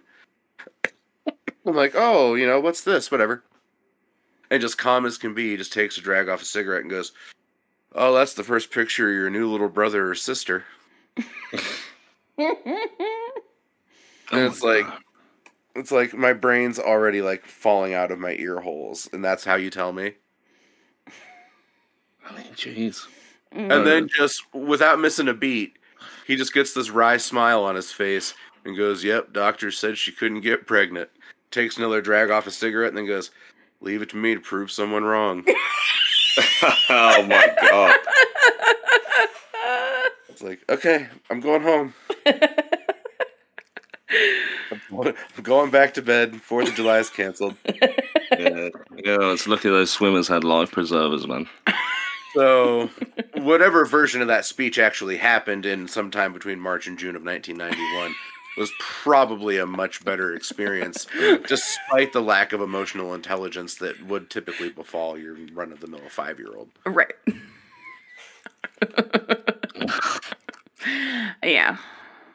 So, Toast, I hope you enjoyed that little exploration into my family.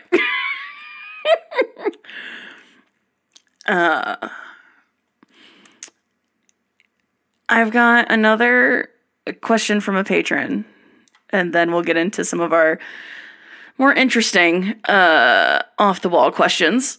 What was the most mischievous thing I did in my youth? I mean, you stole shit. We already covered that. You really didn't get super mischievous. I wasn't a horrible kid. No. I can almost hear that patron money being refunded. Well, no. Because listen, Druid, be cool. I anticipated some of these questions being very like, it's time to embarrass Ginger. So I scrolled the database to come up with a couple of anecdotes. And I figured like there'd be multiple questions like that. I figure maybe we'll just do like Ginger story time. Yeah. To like cover all of them. Because they're probably all going to be, the theme of all of them is embarrass Ginger, right? Yeah. There was one specific request from someone that you know in my life wanting to hear the bank story. That was one of the anecdotes that I had got in there. But here's a real small Ginger story. that should give you guys a little bit of comedic fodder that you can deploy very simply and very effectively. When Ginger was real little, I think I know the story. The film Pocahontas had just come out. Not the story I was thinking of, but okay. And Ginger was pretty enamored with this movie. You know, like little kids do. Little kids catch a flick that they like, and they just want to watch it and watch it and watch it and watch it until their parents hang themselves, and that's how the children gain control, right? So one of them for Ginger was Pocahontas. Yeah. And so if there was ever anything we wanted to like convince her to like do, or something like we wanted her to like like in the world, we'd somehow like bring it around to Pocahontas. Uh-huh. And like there was a restaurant in the little town that we lived in, that was more a bar. You know, it's kind of a pub style where, you know, there was just as many families in there eating at tables as there was just like blue collar dudes drinking away their paychecks and getting rowdy. To make little Ginger feel part of the whole equation, they would make her like a Shirley Temple, where they would just put like a little bit of Sprite and then they'd put some grenadine in it. Mm-hmm. So that it was like red and kind of like cherry flavored a little bit. And she was not really into them until Mom told her that it was a special drink called a Pocahontas. Yup. And then every time we went there, she would order a Pocahontas. And whatever waitress we got would look at her confused. And then my mom would have to like lean in and tell him like, yeah, it's like a Shirley Temple. She calls him a Pocahontas for some reason. And so around the same time, we had relocated down to the area around Columbus, Ohio, where I live now. We are originally from an area a bit east of Cleveland, which is about 3.5 hours away by car. Mm-hmm. And when you are, 10, 13, 10, and whatever, little kids all crammed in the back seat of a Ford Taurus, 3.5 hours in the car feels like 20 years at Shawshank. Yeah. And just everybody hates it the whole time. Everyone's bitching and complaining. And everybody has to like heed the nature's call, but never conveniently around the same time. So you got to make multiple stops, and 3.5 hours turns into 4.5 hours. Yeah. And you can't stop at any particular spot on the highway where there's going to be like a nice like gas station or restaurant, because then it's like all the kids run inside and they want to buy shit, and you got to tell them you can't buy shit, or like, then it's like, and for whatever reason, I forget the exact scenario, but either they didn't want to pull into a place where you could, typically do all of the roadside highway stuff you want to do, or we just weren't anywhere near one, whatever. But Ginger had to heed nature's call and was making a pretty big fuss about it, to the point where we just pulled over and her and Mom were just going to kind of go off into the woods and handle it. And Mom explained that to her, and she was like, well, no, that's not happening. You can miss me with that shit, or whatever, 6-year-olds say. Right. And so to get her on board, my mom told her that that's how Pocahontas peed. Yep. Yeah. Have you ever heard the wolf cry to the blue corn moon? Or ask the grinning bobcat why he grinned? Can you sing with all the voices of the mountain? Can you piss with all the colours of the ginge? God damn it. I recently... And so, a little aside. No, thank you for that. I want someone clip that, because I need to. I'm bringing back ringtones. Yeah, it was borderline experimental. Yeah, so anytime anyone ever, pissed outside for the longest time after that. It's like, oh, you're just being like Pocahontas. I actually told a story recently about how when we would go up into the tree line at the top of the hill, it was always too far of a walk to get back down to the house. So Mom and I would go into the woods and I would pee like Pocahontas. Because you're a fucking animal. Yes. Yeah. So does that sufficiently embarrass Ginger and give you guys like a little Pocahontas fodder for the streams and stuff? Be careful how you deploy Pocahontas related commentary. Yes. Because that can be problematic. Yes. Yeah. No, I think that's going to give some pretty good fodder for the community.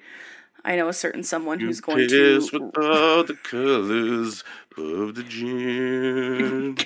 Oh, that's like musical guest Orville Peck. You yarled it a little bit.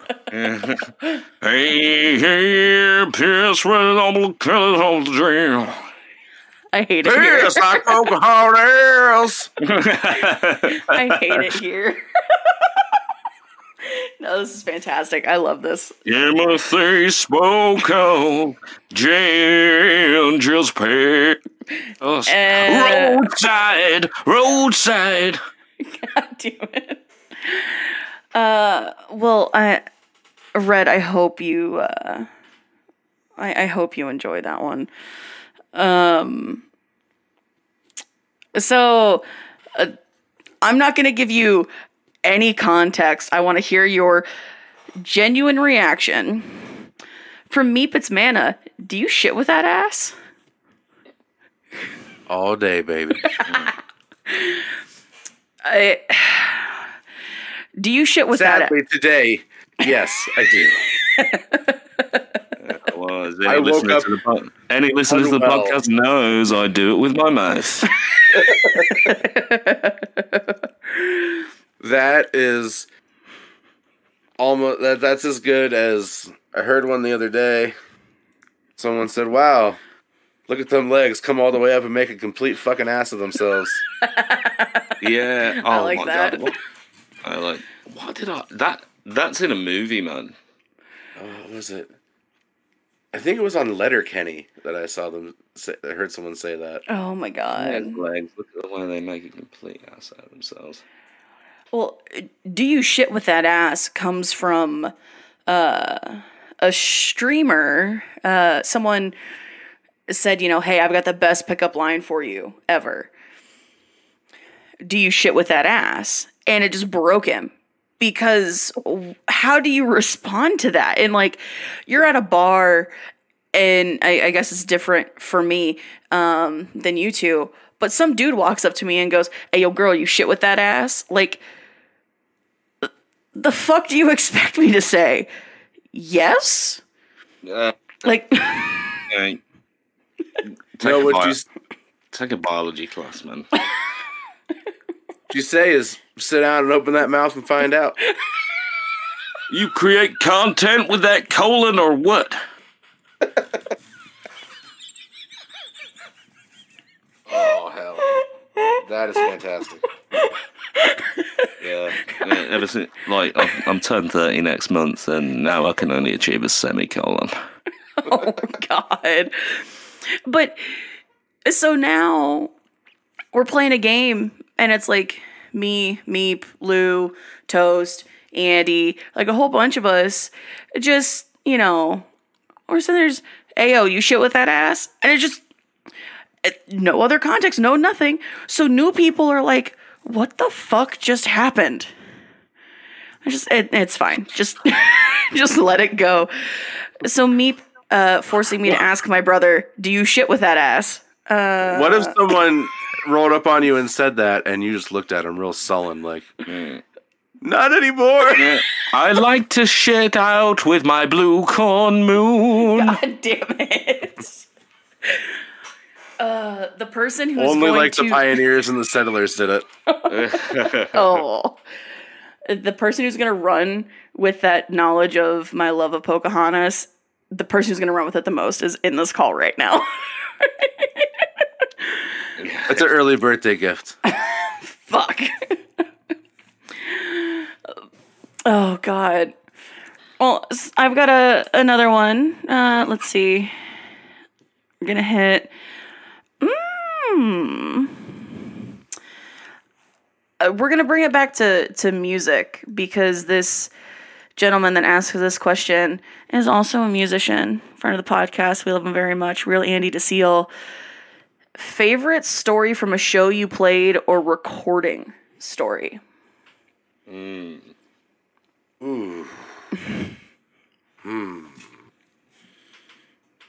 I'm trying to think if I've told this story on the podcast before.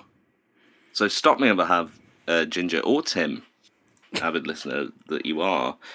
The first out-of-town show that I ever played in my life, we were about 16 years old. We travelled 2 hours down the freeway. Very exciting stuff. And we kept saying to the sound guy, we need the bass turned up in the mix. And he was like, it's at full, dude. And it just turned out the bass player didn't plug in the lead to his amp. Oh, no. That's So fantastic. He travelled 2 hours down the road for literally nothing. Oh, God. That's fantastic. I'm gonna slightly subvert the question. Because this wasn't a show that I played, but it was a show that I worked at as a concert photographer. In my town here in Columbus, we've been trying for a couple of years to like get a music festival up off the ground that was like cool indie rock music, not like weird Red State Rock Festival, like Five Finger Death Punch headlining, like one that's like cast a wider net, you know. Right. Not so many women whose husbands are on deployment, like. And so, the production company in town is called Promo West Productions. And so they put on this thing called Promo West Fest, which was just, you know, normal music festival thing. Just go to a big park, stick a stage on either end, and fill 3 days with whoever, like, the hot artists are at the moment. And a couple of nostalgia acts and yada yada, whatever. And at the time I was working for, like, an independent music magazine, and I had never done any photography before. But wanted free passes to go to this festival. So I applied for photo credentials and got them. So I was like, okay, just go take like a handful like shitty photos, publish them, it'll be cool. So I'm hanging out in like the press area on like the side of the stage. And as bands finish playing, they would exit the opposite side of the stage. But the beginning of the last day of the festival, a band played who I had never heard, but I now absolutely adore more than any band that I've discovered in the last like 10 years. A band called Pup from Canada. Awesome band, by the way. Yep. Fucking phenomenal. Like, them and Idols are like right up there with like the best thing I've heard in the last decade. But so Pup finishes their set and they accidentally walk off the wrong side of the stage and walk by the press area. And I'm like, they're like 5 feet from me and they like kind of nod. So like I respond, you know, just like, oh, hey man, that was a great set. Complimented his like Steve Nash jersey. And so the singer like stopped and like chatted with me for a second and then walked away. And as soon as he did, this intern from the production company comes running up to me like, what the fuck do you think you're doing? And I'm like, I don't know. I'm eating a sandwich, like fucking with my camera. What are you doing? And she goes, who the hell said you could talk to them? You're not supposed to speak to the artist. Like, what's the name of your publication? Like, and then she's like, okay, well, now that I have all your info, I'm going to notify your editor, and you're going to get removed from the festival right now, and your company will be blacklisted from all Promo West events in the future. And starts, like, reading me the riot act on, like, some bullshit because this dude came up to me, and I complimented his jersey. And so, like, I'm sitting there like, oh, fuck, like, I'm going to get fired. My boss is going to fire, then murder me. Like... This is like the worst fucking thing ever. I'm feeling just like absolute dog shit. And then I see her go over and start talking to the lady that runs Promo West, who is in charge of the entire festival. And she's like pointing at me, and like you can see from her facial expression, she's saying all kinds of nasty shit. And the lady's like looking back at me. And all of a sudden I see her come like walking my way with this like stern fucking look on her face. And she gets like 5 feet away from me and finally breaks and starts laughing. The intern, who thought she was scoring some points by like throwing this photographer out, didn't know that I knew Marissa. Nice. And like, she didn't give a shit. And so like, she's like walking towards me all stern, and then she just starts laughing, and she's like, I should have known it was you, you idiot. Like... She's like, yeah, don't worry about that chick. Like, it's the last day of the festival. Like, this thing went off without a hitch, and I can't believe it. I don't give a fuck now. Just have fun. Nice. And it, like, so we chat for a second and chop it up for a minute. And she walks away, and that intern runs over like, I didn't know that you knew Marissa. I'm so sorry. And like, started like groveling. It was just like, I felt like Superman after that. Just the look, like that pure condemnation on her face suddenly turns into, it was at that moment she realized she fucked up. Uh-huh. Well, love that. So not only did I get to meet Pup, who were dope as fuck, but then I gotta watch this chick like completely eat shit and then continue shooting the festival. That's even better. So bringing up Pup, I know Pup from a video game. These YouTubers made this video game probably 5-6 years ago called Dream Daddy. The Game Grumps, you know, this was their game, this was their baby, and you played a character where you dated all of these different dads in a cul-de-sac. And then you picked your dream daddy. And one of them was really into just like a lot of underground music and stuff. And so they reached out to Pup and said, we would love to include some of your music. But because they're on a label, they couldn't stop like streamers from being DMCA'd playing Pup's music. So in the settings of the game, you turned on streamer mode, and they wrote an entirely different song for the game, for a mini game. That was just all like, listen, we would love to have this in here for you, but we don't want you to get sued. So please go check out Pup. Like, nice. Whole big thing, featured like animated versions of them in the game. And so I went and I checked out Pup after like the first time I saw them, and I was like, this is fucking dope. And then like, I hadn't thought about it. Valentine's, or like February, I played that game on stream, and it reminded me of that. So I love that was your experience with Pup, and then this is that's my experience with Pup. Yeah, they're fucking awesome. There was quite a while where, like, if I was at rehearsal and the guys were pissing me off, I would just start subtly playing, if this tour doesn't kill you, I will. Yeah. They were like, he really likes this song. It's like, no, this is called subtlety, my friend.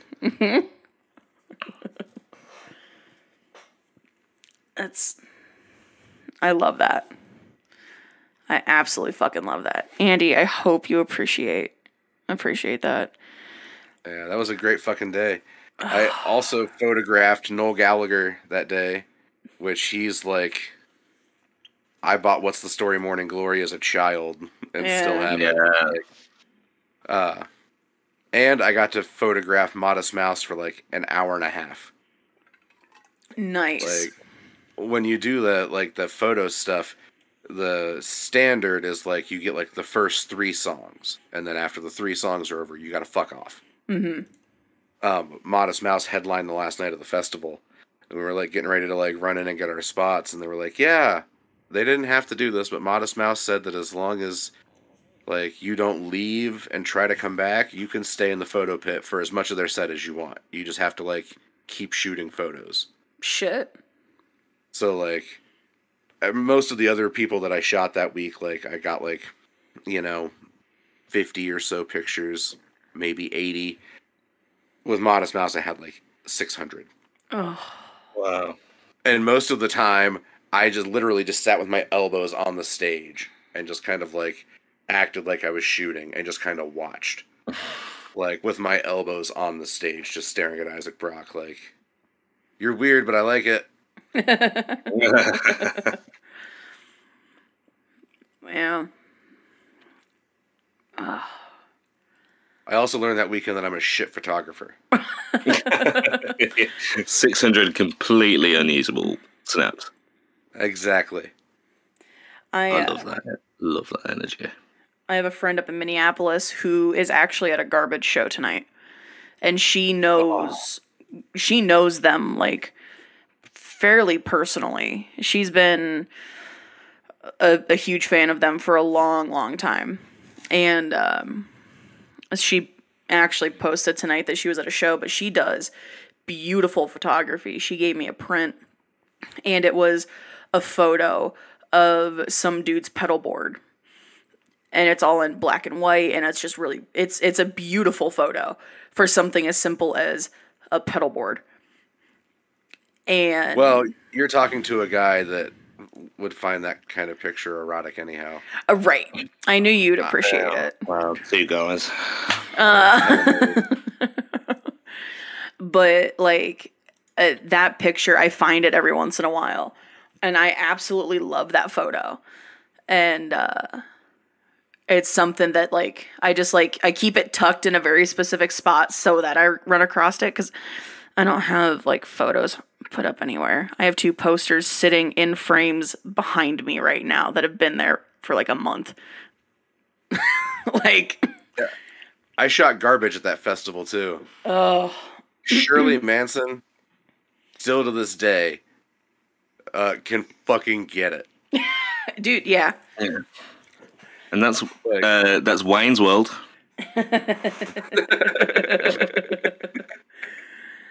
Like I don't mean to be that guy, but yeah, yeah. I'm just waiting for like that. I'm Shirley Manson, and I approve of this message. Yeah, I mean, Trip, she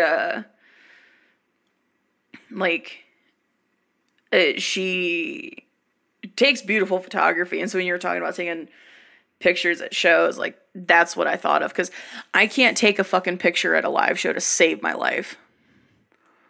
Trick is you just gotta rapid fire. You gotta take like 100 to get the 3 good ones. Yeah. Well, and I now finally have a really good camera, and I just got a new pancake lens for it, and I'm real stoked for that. But it's just it's difficult when you're just like, oh yeah, I'm shooting on an iPhone. I'll go fuck myself then. Like, ugh. So we've got one more that is from someone. I don't know if they've ever submitted a question, but Chatty Kate asks a real odd one. If you could fill a bathtub with any food item found in a bulk store, what would it be and why?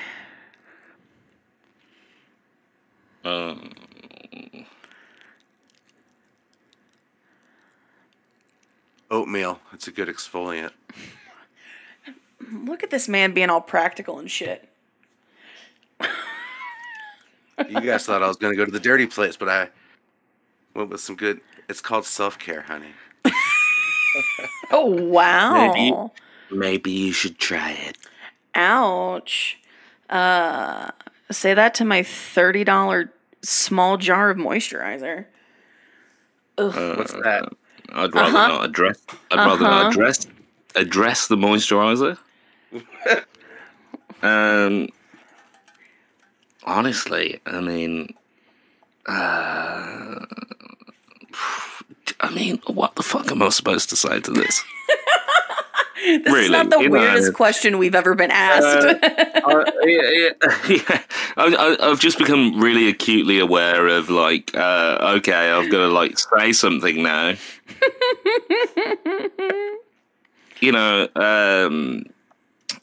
Rice Krispies. Okay. The cereal, just because they make, like, a really fun noise. So I imagine, like, a bathtub full of them would sound like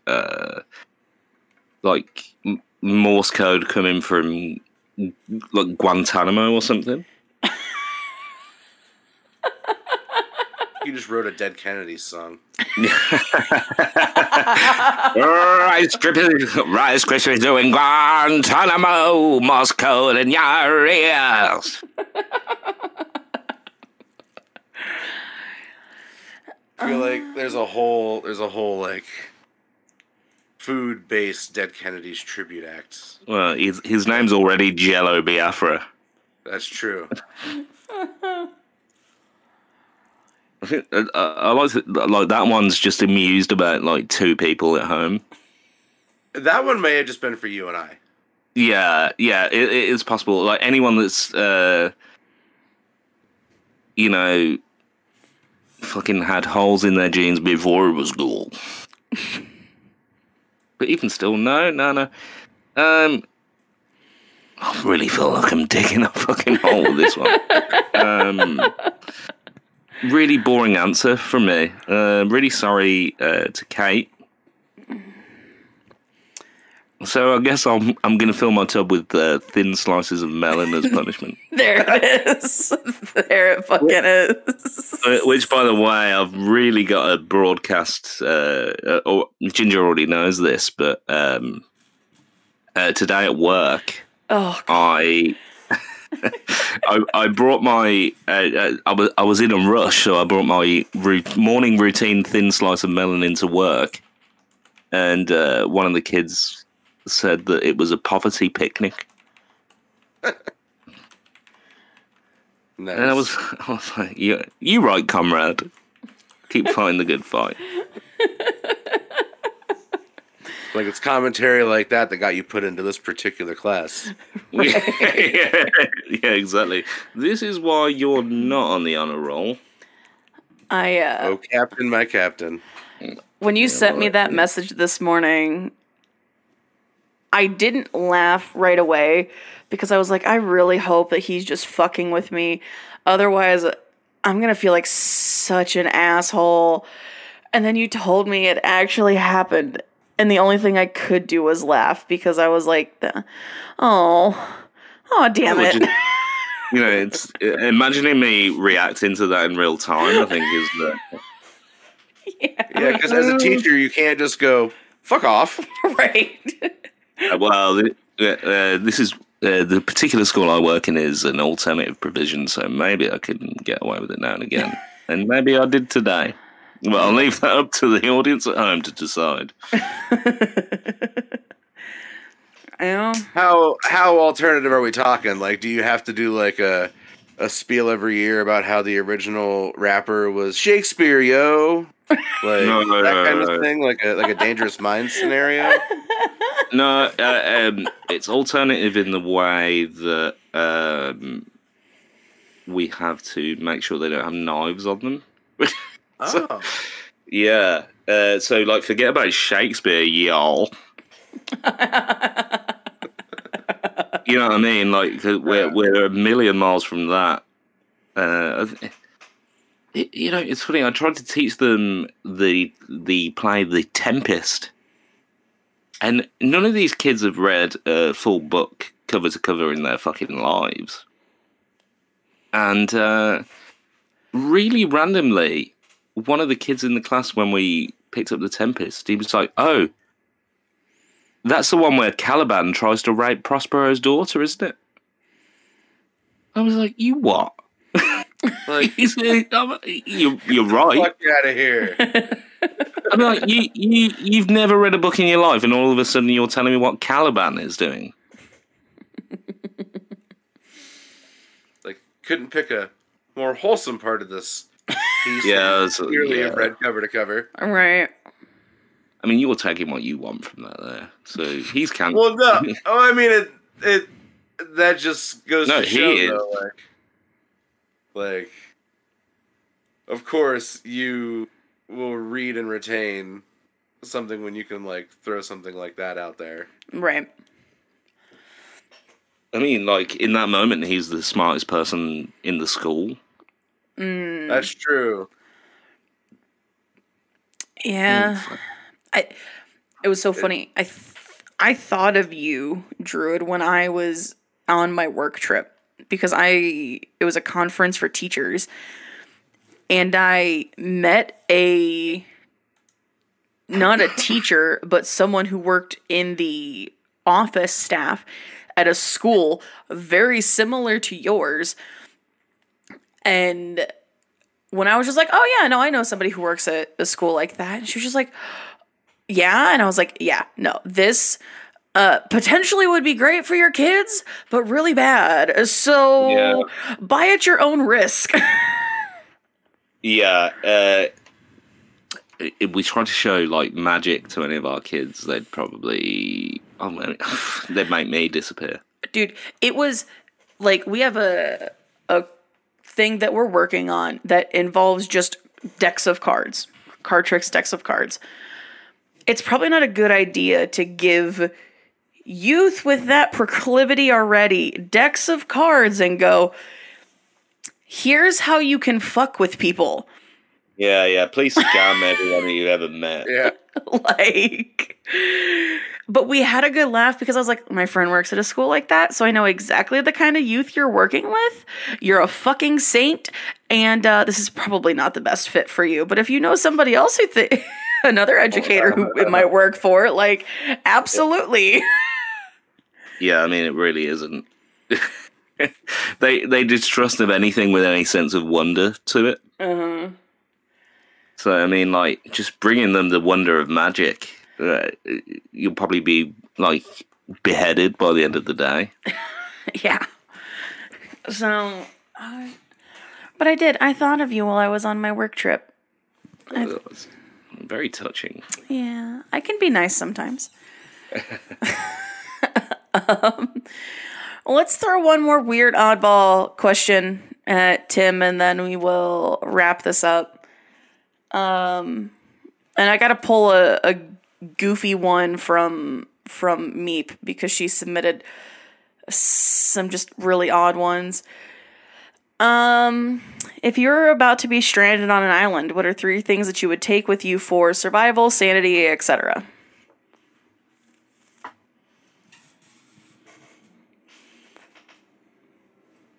I mean,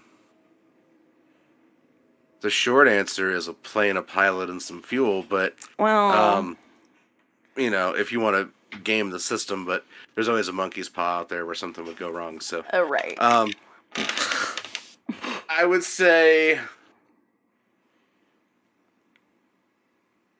I would bring a musical instrument, not necessarily a guitar, but just something that doesn't require electricity to run. A device to purify salt water. Okay. And all of the required components to make a still. Okay. Yeah, that's good. So that once I made the water safe for consumption, I could then turn it into whiskey.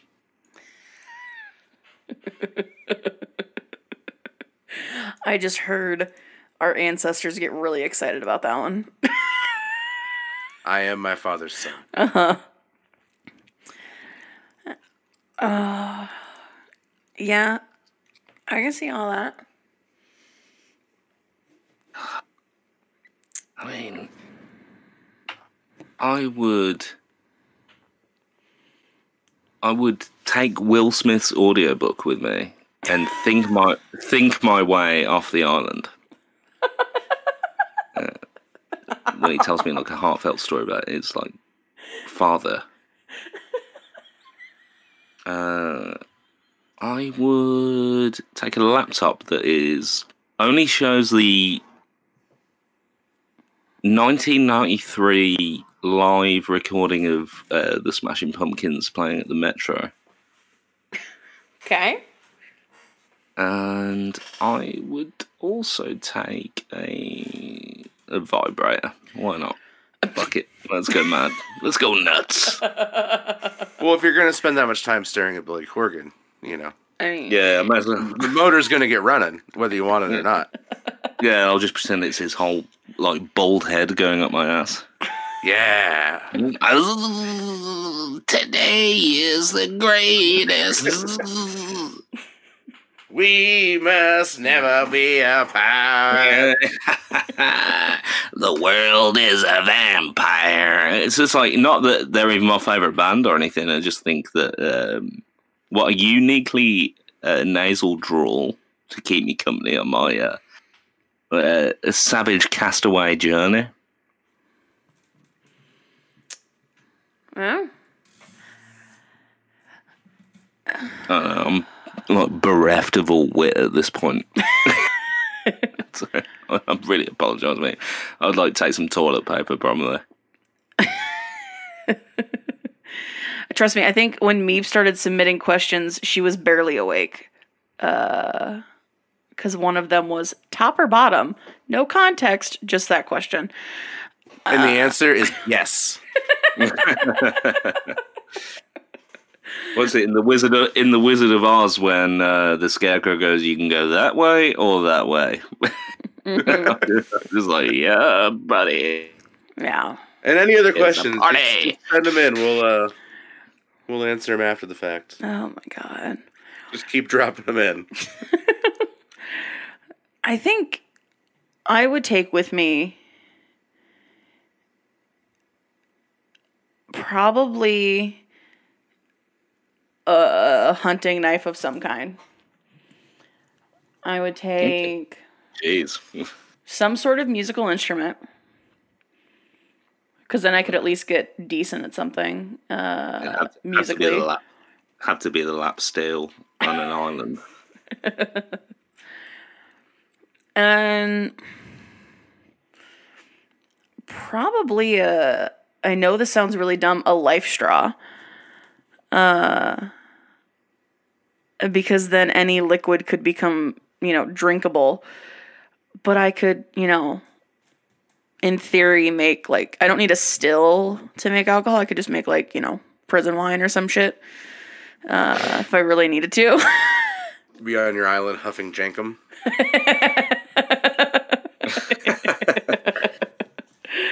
Yeah, I did not think I was going to wake up today and use the word jankum. So thank you for that. Listen. So glad you did. This, your entrance to the Discord was exactly what it needed to be. So, a whole bunch of weirdos that I surround myself with, and I love every single one of them. I should have I don't know, a Christmas party where everyone just gets on and gets rowdy on their own. I don't know. Is there some sort of group Twitch scenario? I don't know how Twitch works. I've been on it twice. But can everybody be on camera at the same time in their own individual places? Yeah. So as long as whatever you've got hooked up, your Discord hooked up to, if it's got a camera on it, you can share your video. And on Twitch, I just have to capture the screen. And forgive my ignorance. I've spent all of my time learning technology where I can just be by myself, making things and then disseminate them, not doing it in real time. Mm-hmm. Because I don't want people to see the self-hatred shit show that is the creative process. Yeah. Yeah, right. And that's all I do. Yeah, well, it's why this podcast is recorded ahead of time. Mm-hmm. I feel like you should put together some sort of a thing where like everybody, like all the show people, just all come together. I would love and just get like get housed and just like act a fool. So we this is I guess the first announcement on the podcast. We are putting together a kind of like a call-in like telethon type thing. Because we reached the charity incentive last month for St. Jude's. And so anybody listening, if you want to be able to kind of call in to the podcast, basically, we'll be kind of announcing and promoting it out once we have the details more set in stone. If you're on the Patreon, you guys should be the first to know. Like, this is something that we decided we want to do, just to change up the format a little bit. And I am more than willing to make that just our fucking shit house night, and because we drink on stream a fair bit, but we don't get obliterated. Absolutely, speak for yourself. Listen, plausible deniability. Come on now. Let me. Well, like, because like listening to all the episodes, like. I feel like I know Meep a little bit. I feel like I know Toast a little bit. I feel like I know Decile a little bit. Now they know more about me than they probably wish they did. But like, but it's that like parasocial relationship thing. Mm-hmm. And it doesn't get a chance. Like, you know, it's like Druid. I knew way more about Druid before he and I ever spoke. Now I feel like he and I are on the level. Right. Like, I think it would be cool for some of these folks, especially the folks that aren't part of the stream community, but have ended up in the podcast orbit, like, get everybody together and, like, really chop it up. Yeah. It'd be fun.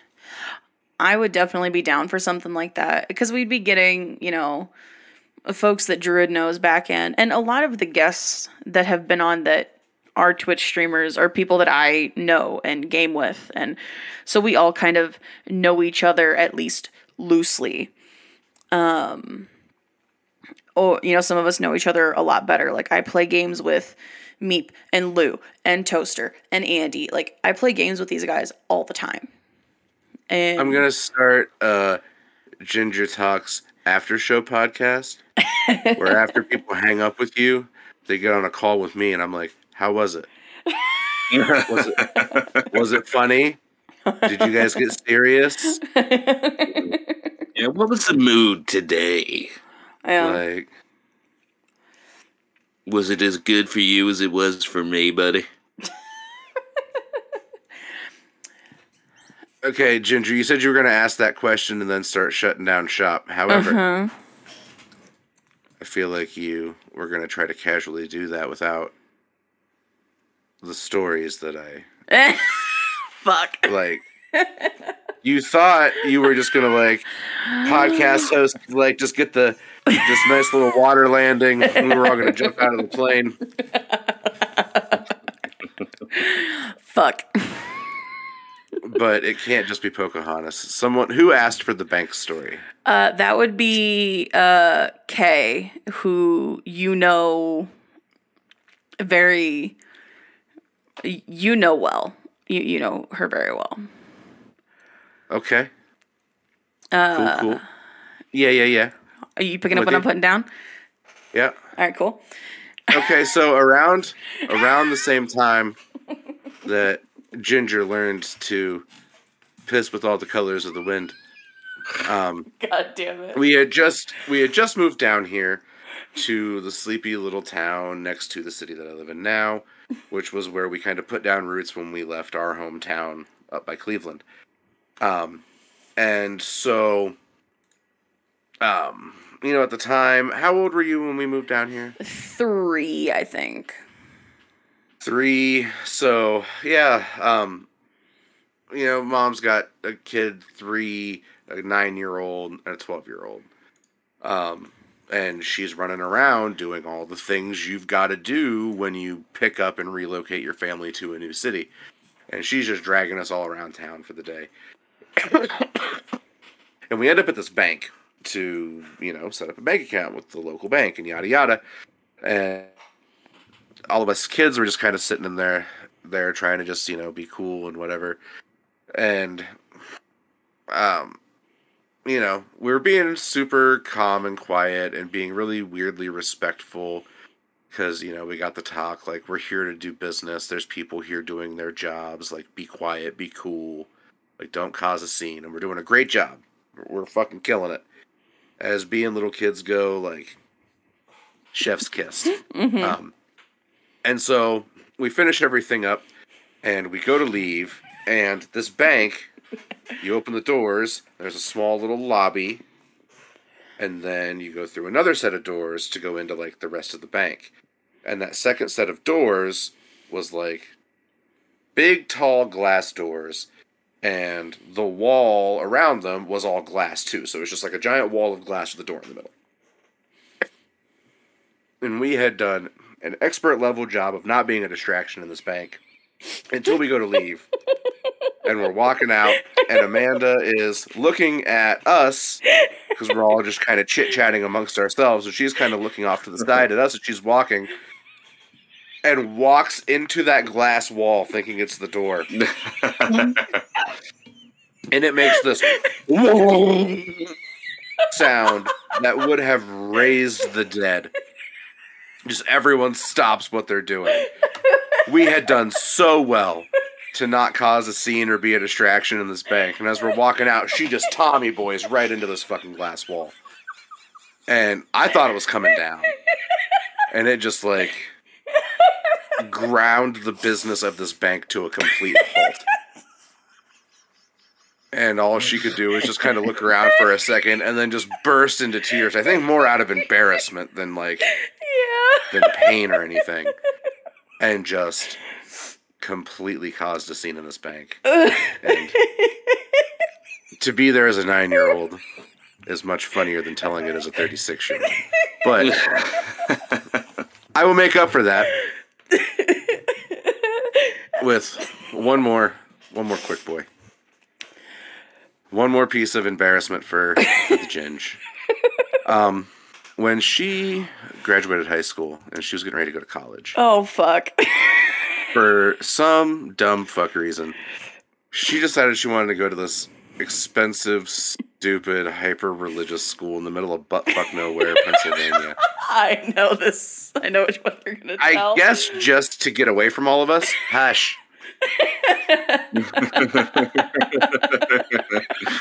The grown folks are talking. Fuck you. So she wasn't necessarily the put-together, driven, no, very motivated person that she is today. I don't think she would dispute the fact that she was kind of a lazy, mopey, kind of put things off to the last second and then be a sad sack about the fact that everyone's mad that I'm taking so long kind of person. I will agree with that. Yep. And packing to leave for college was no different. And by the time it was time to move her, my mom was ready to take her to school and just wash her hands of the Ginger Snaps experience for as long as possible. And so we pack up to go. We leave at like the ass crack of dawn. My father and I didn't help the process because we stayed up drinking until about 4 and then left to go at 6. So we got about an hour and a half of sleep between us after being up all night drinking whiskey. But we go and we make this long fucking drive. And by the time we got there and I got out and I saw my mom get out of her car, she just, you know, she didn't have the my little baby's going to college like feel. She had hate in her heart. And that's about fucking it. And so the day stops being about, let's have fun with Ginger because we're not going to see her again for a few more months and we're so proud of her for going off on her own and yada yada. It was, okay guys, Mom has clearly chosen violence for today, and we need to get this move over and done with and get her out of the state of Pennsylvania before she murders her daughter. Uh-huh. So we slam all this shit up all these stairs and blah, blah, blah, and get everything in. And there was some administrative nonsense that was supposed to be done and wasn't, so Mom had to take Ginger and go handle that, which increased her mood even more. And so my dad, my stepdad, and our older sister are all sitting in her dorm. And we're like, okay, maybe let's unpack for Ginger so that when they get back, they can just go, everything's done, and we can just, like, chill out. It'll be cool. And so, like, everyone's like, we open this tote, and everyone starts kind of grabbing this and that, and it's just clothes, and everyone's talking about how stressed out everybody is. And that's when I look down, and I find the glass device that Ginger brought with her in the event that she wanted to enjoy some of God's lettuce, Lucifer's arugula, if you like. So, and it's a really nice piece, like a nice Pyrex. Like, I used to sell them for a living, and like it was easily, a $60 piece back then, probably like $100 now with inflation. Rolled up nice in a little Ziploc, shoved in between a couple of shirts. But, we found it. And, when you crack that bag open, you could tell it had been used pretty recently. And my dad looks at my stepdad looks at my sister, all of them going, what is supposed to be the next step here? Like, and it all of them glance at each other, and then it all comes back to me. Like, Tim, what's the protocol here? And first of all, Dad, fuck you. You know what the protocol is here. You know what's up, dude. But they're all like, oh, great. So this is how Ginger's getting thrown out of college on her move-in day. So she's like, oh, you idiots. So I just take it and I pocket it. And I'm like, I'll dispose of this, guys. Don't worry, you fucking chickens. I'll take care of this. I gotta do everything. So I just, toss it in my pocket with the intention of, we'll do the rest of our day. As we're going to say goodbye, I'll, give it back to her. Be careful, And so the whole day goes on, and we're about to leave. We just eaten lunch. I am dying because I drank the whole day before and then lifted heavy things in the sun. And we're about to leave, and I realize I hadn't given it back to her. But our entire family's around, so I can't just, pull it out of my pocket and be like, here you go. So we're at this pizza place, and I went into the bathroom. I was just like, oh, I gotta piss before we leave.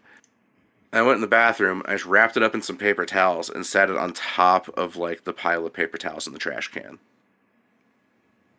And then I went out, and I, went to give her a big hug and had to do, the thing where I'm leaning in to give the hug and then whisper, hey, your pipe is in the trash bag in the men's room of this pizza place. Long story, I'll explain later. And the whole day, everyone's like, if Mom finds out, this day is over. No one can tell Mom. No one can tell Mom. And it's like, well, just shut the fuck up about it, and it'll be fine. But, everyone felt like we were in, some, Ocean's 11 movie. It's like, no. We're just walking around a small town in Pennsylvania with a pipe in my pocket. It'll be fine. And so, I don't think she ever recovered it. I don't think... Did you go back in and get it? No, I didn't. So, yeah, it's just, got put in a dumpster unless somebody else smelled it and grabbed it. Now... And so... Okay. Mm-hmm. No, go ahead. I was going to say, jump to a few years later, the Ginger in college experience is all come and gone. So as the her getting married experience. And I don't know, one day I was sitting at my mom's and we're talking. And I don't know, Ginger came up in some sort of conversation. And I was like, did you ever know, about the thing with the pipe and Amanda at school? And she's like, oh, yeah, Randy told me eventually. Like, it's whatever. I don't give a shit. And I asked her, I was like, hey, what was the bigger shock? That story or when she told you that she was, dating a lady? Because she called me all concerned. Like, before Ginger told anybody in the family, she called me. She was like, Tim, I gotta tell you something. Like, and she, like, got real, like, nervous and weird. Like, she's like, I'm dating a woman. I was like, okay, what's the problem? And, right. Like, it's so like, good. You talked like it's an issue.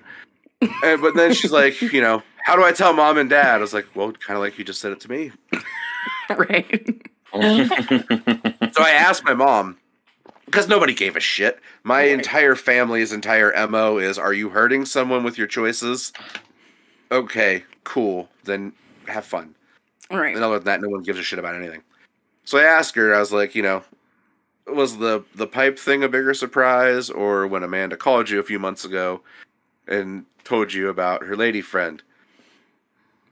And she's like, oh, well, when Amanda called me and told me about the lady friend, it wasn't real surprising because she had told me before. Yeah, I did. On Amanda's 21st birthday, Mom took her out on a bar crawl, and Amanda got super fucked up. Plastered. And came out to my mom and didn't remember. Nope. Not a fucking chance. So good. She didn't have any fucking clue she did it. She was like panicking about how to do it. Like, what do I do? How do I say it? I'm coming home. Should I do it then? Should I do it over the phone? And it's like, you did it on a bar stool like 6 months ago. And it just never came up in conversation again because Ginger didn't realize that she'd spilled the beans. And so Mom just assumed, like, okay, this is something that Ginger doesn't want to talk about, so we won't talk about it. And knew the whole fucking time. I know. Well, so a couple things on that. I will forever maintain, because it is the truth, that wasn't my pipe. But, I mean, it's whatever. I think it's funny now. Like, it's been so many years removed that it's like, nah, whatever.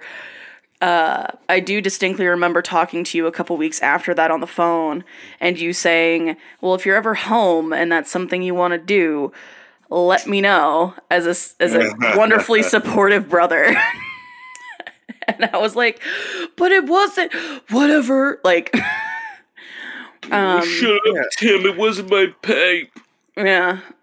And the whole coming out to mom thing, I distinctly remember the conversation with you on the phone. Because I texted you. And I was like, hey, I need to talk to you about something. You're like, I'm in band practice. So I texted you. Yeah, maybe. Okay. I texted you because you said, I'll call you whenever we go on, whenever we take a break. And you called me and hello. And the first words out of your mouth were, what's up, lesbo? And I fucking died. I laughed so hard because I instantly knew that it was okay. And then we proceeded to talk about me telling mom. And then I found out that I told her very, very drunk on my 21st birthday. And I'm like, well, fuck. Yeah. That's so good. So, yeah, there's some gems in there. I was shocked you didn't tell the story about me further breaking your arm. Oh, yeah. Forgot about that.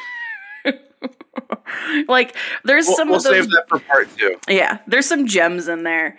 But, hopefully that is sufficiently armed the community with fodder for, Absolutely.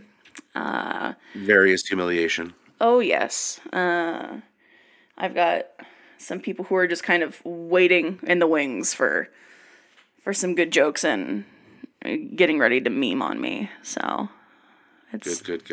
It's going to be great. Tim, thank you so much for coming on the pod. I know it's been definitely an interesting... God, You and Lou, I swear to God. I know.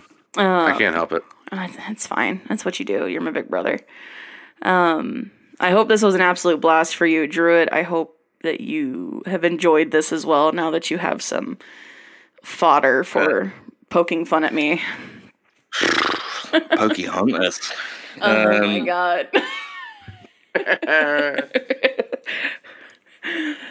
But, Tim, I will give you the opportunity that I give every guest. If there's anything you'd like to promote, please feel free to do so. Yeah, I'm in a rock and roll band called The Out.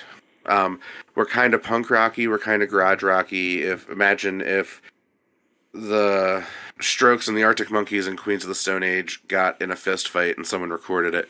I think that's a respectable description of at least two of the songs. Yeah. Anywho, we're a rock and roll band, and we would love for you to come listen to us and tell us that we're good, unless we're bad, in which case still listen to us and tell us that we're bad.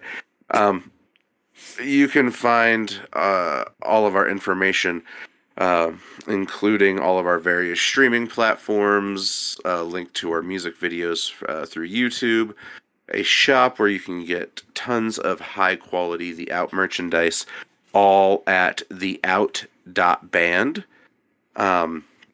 I'm also in another band called The Phantom Grins.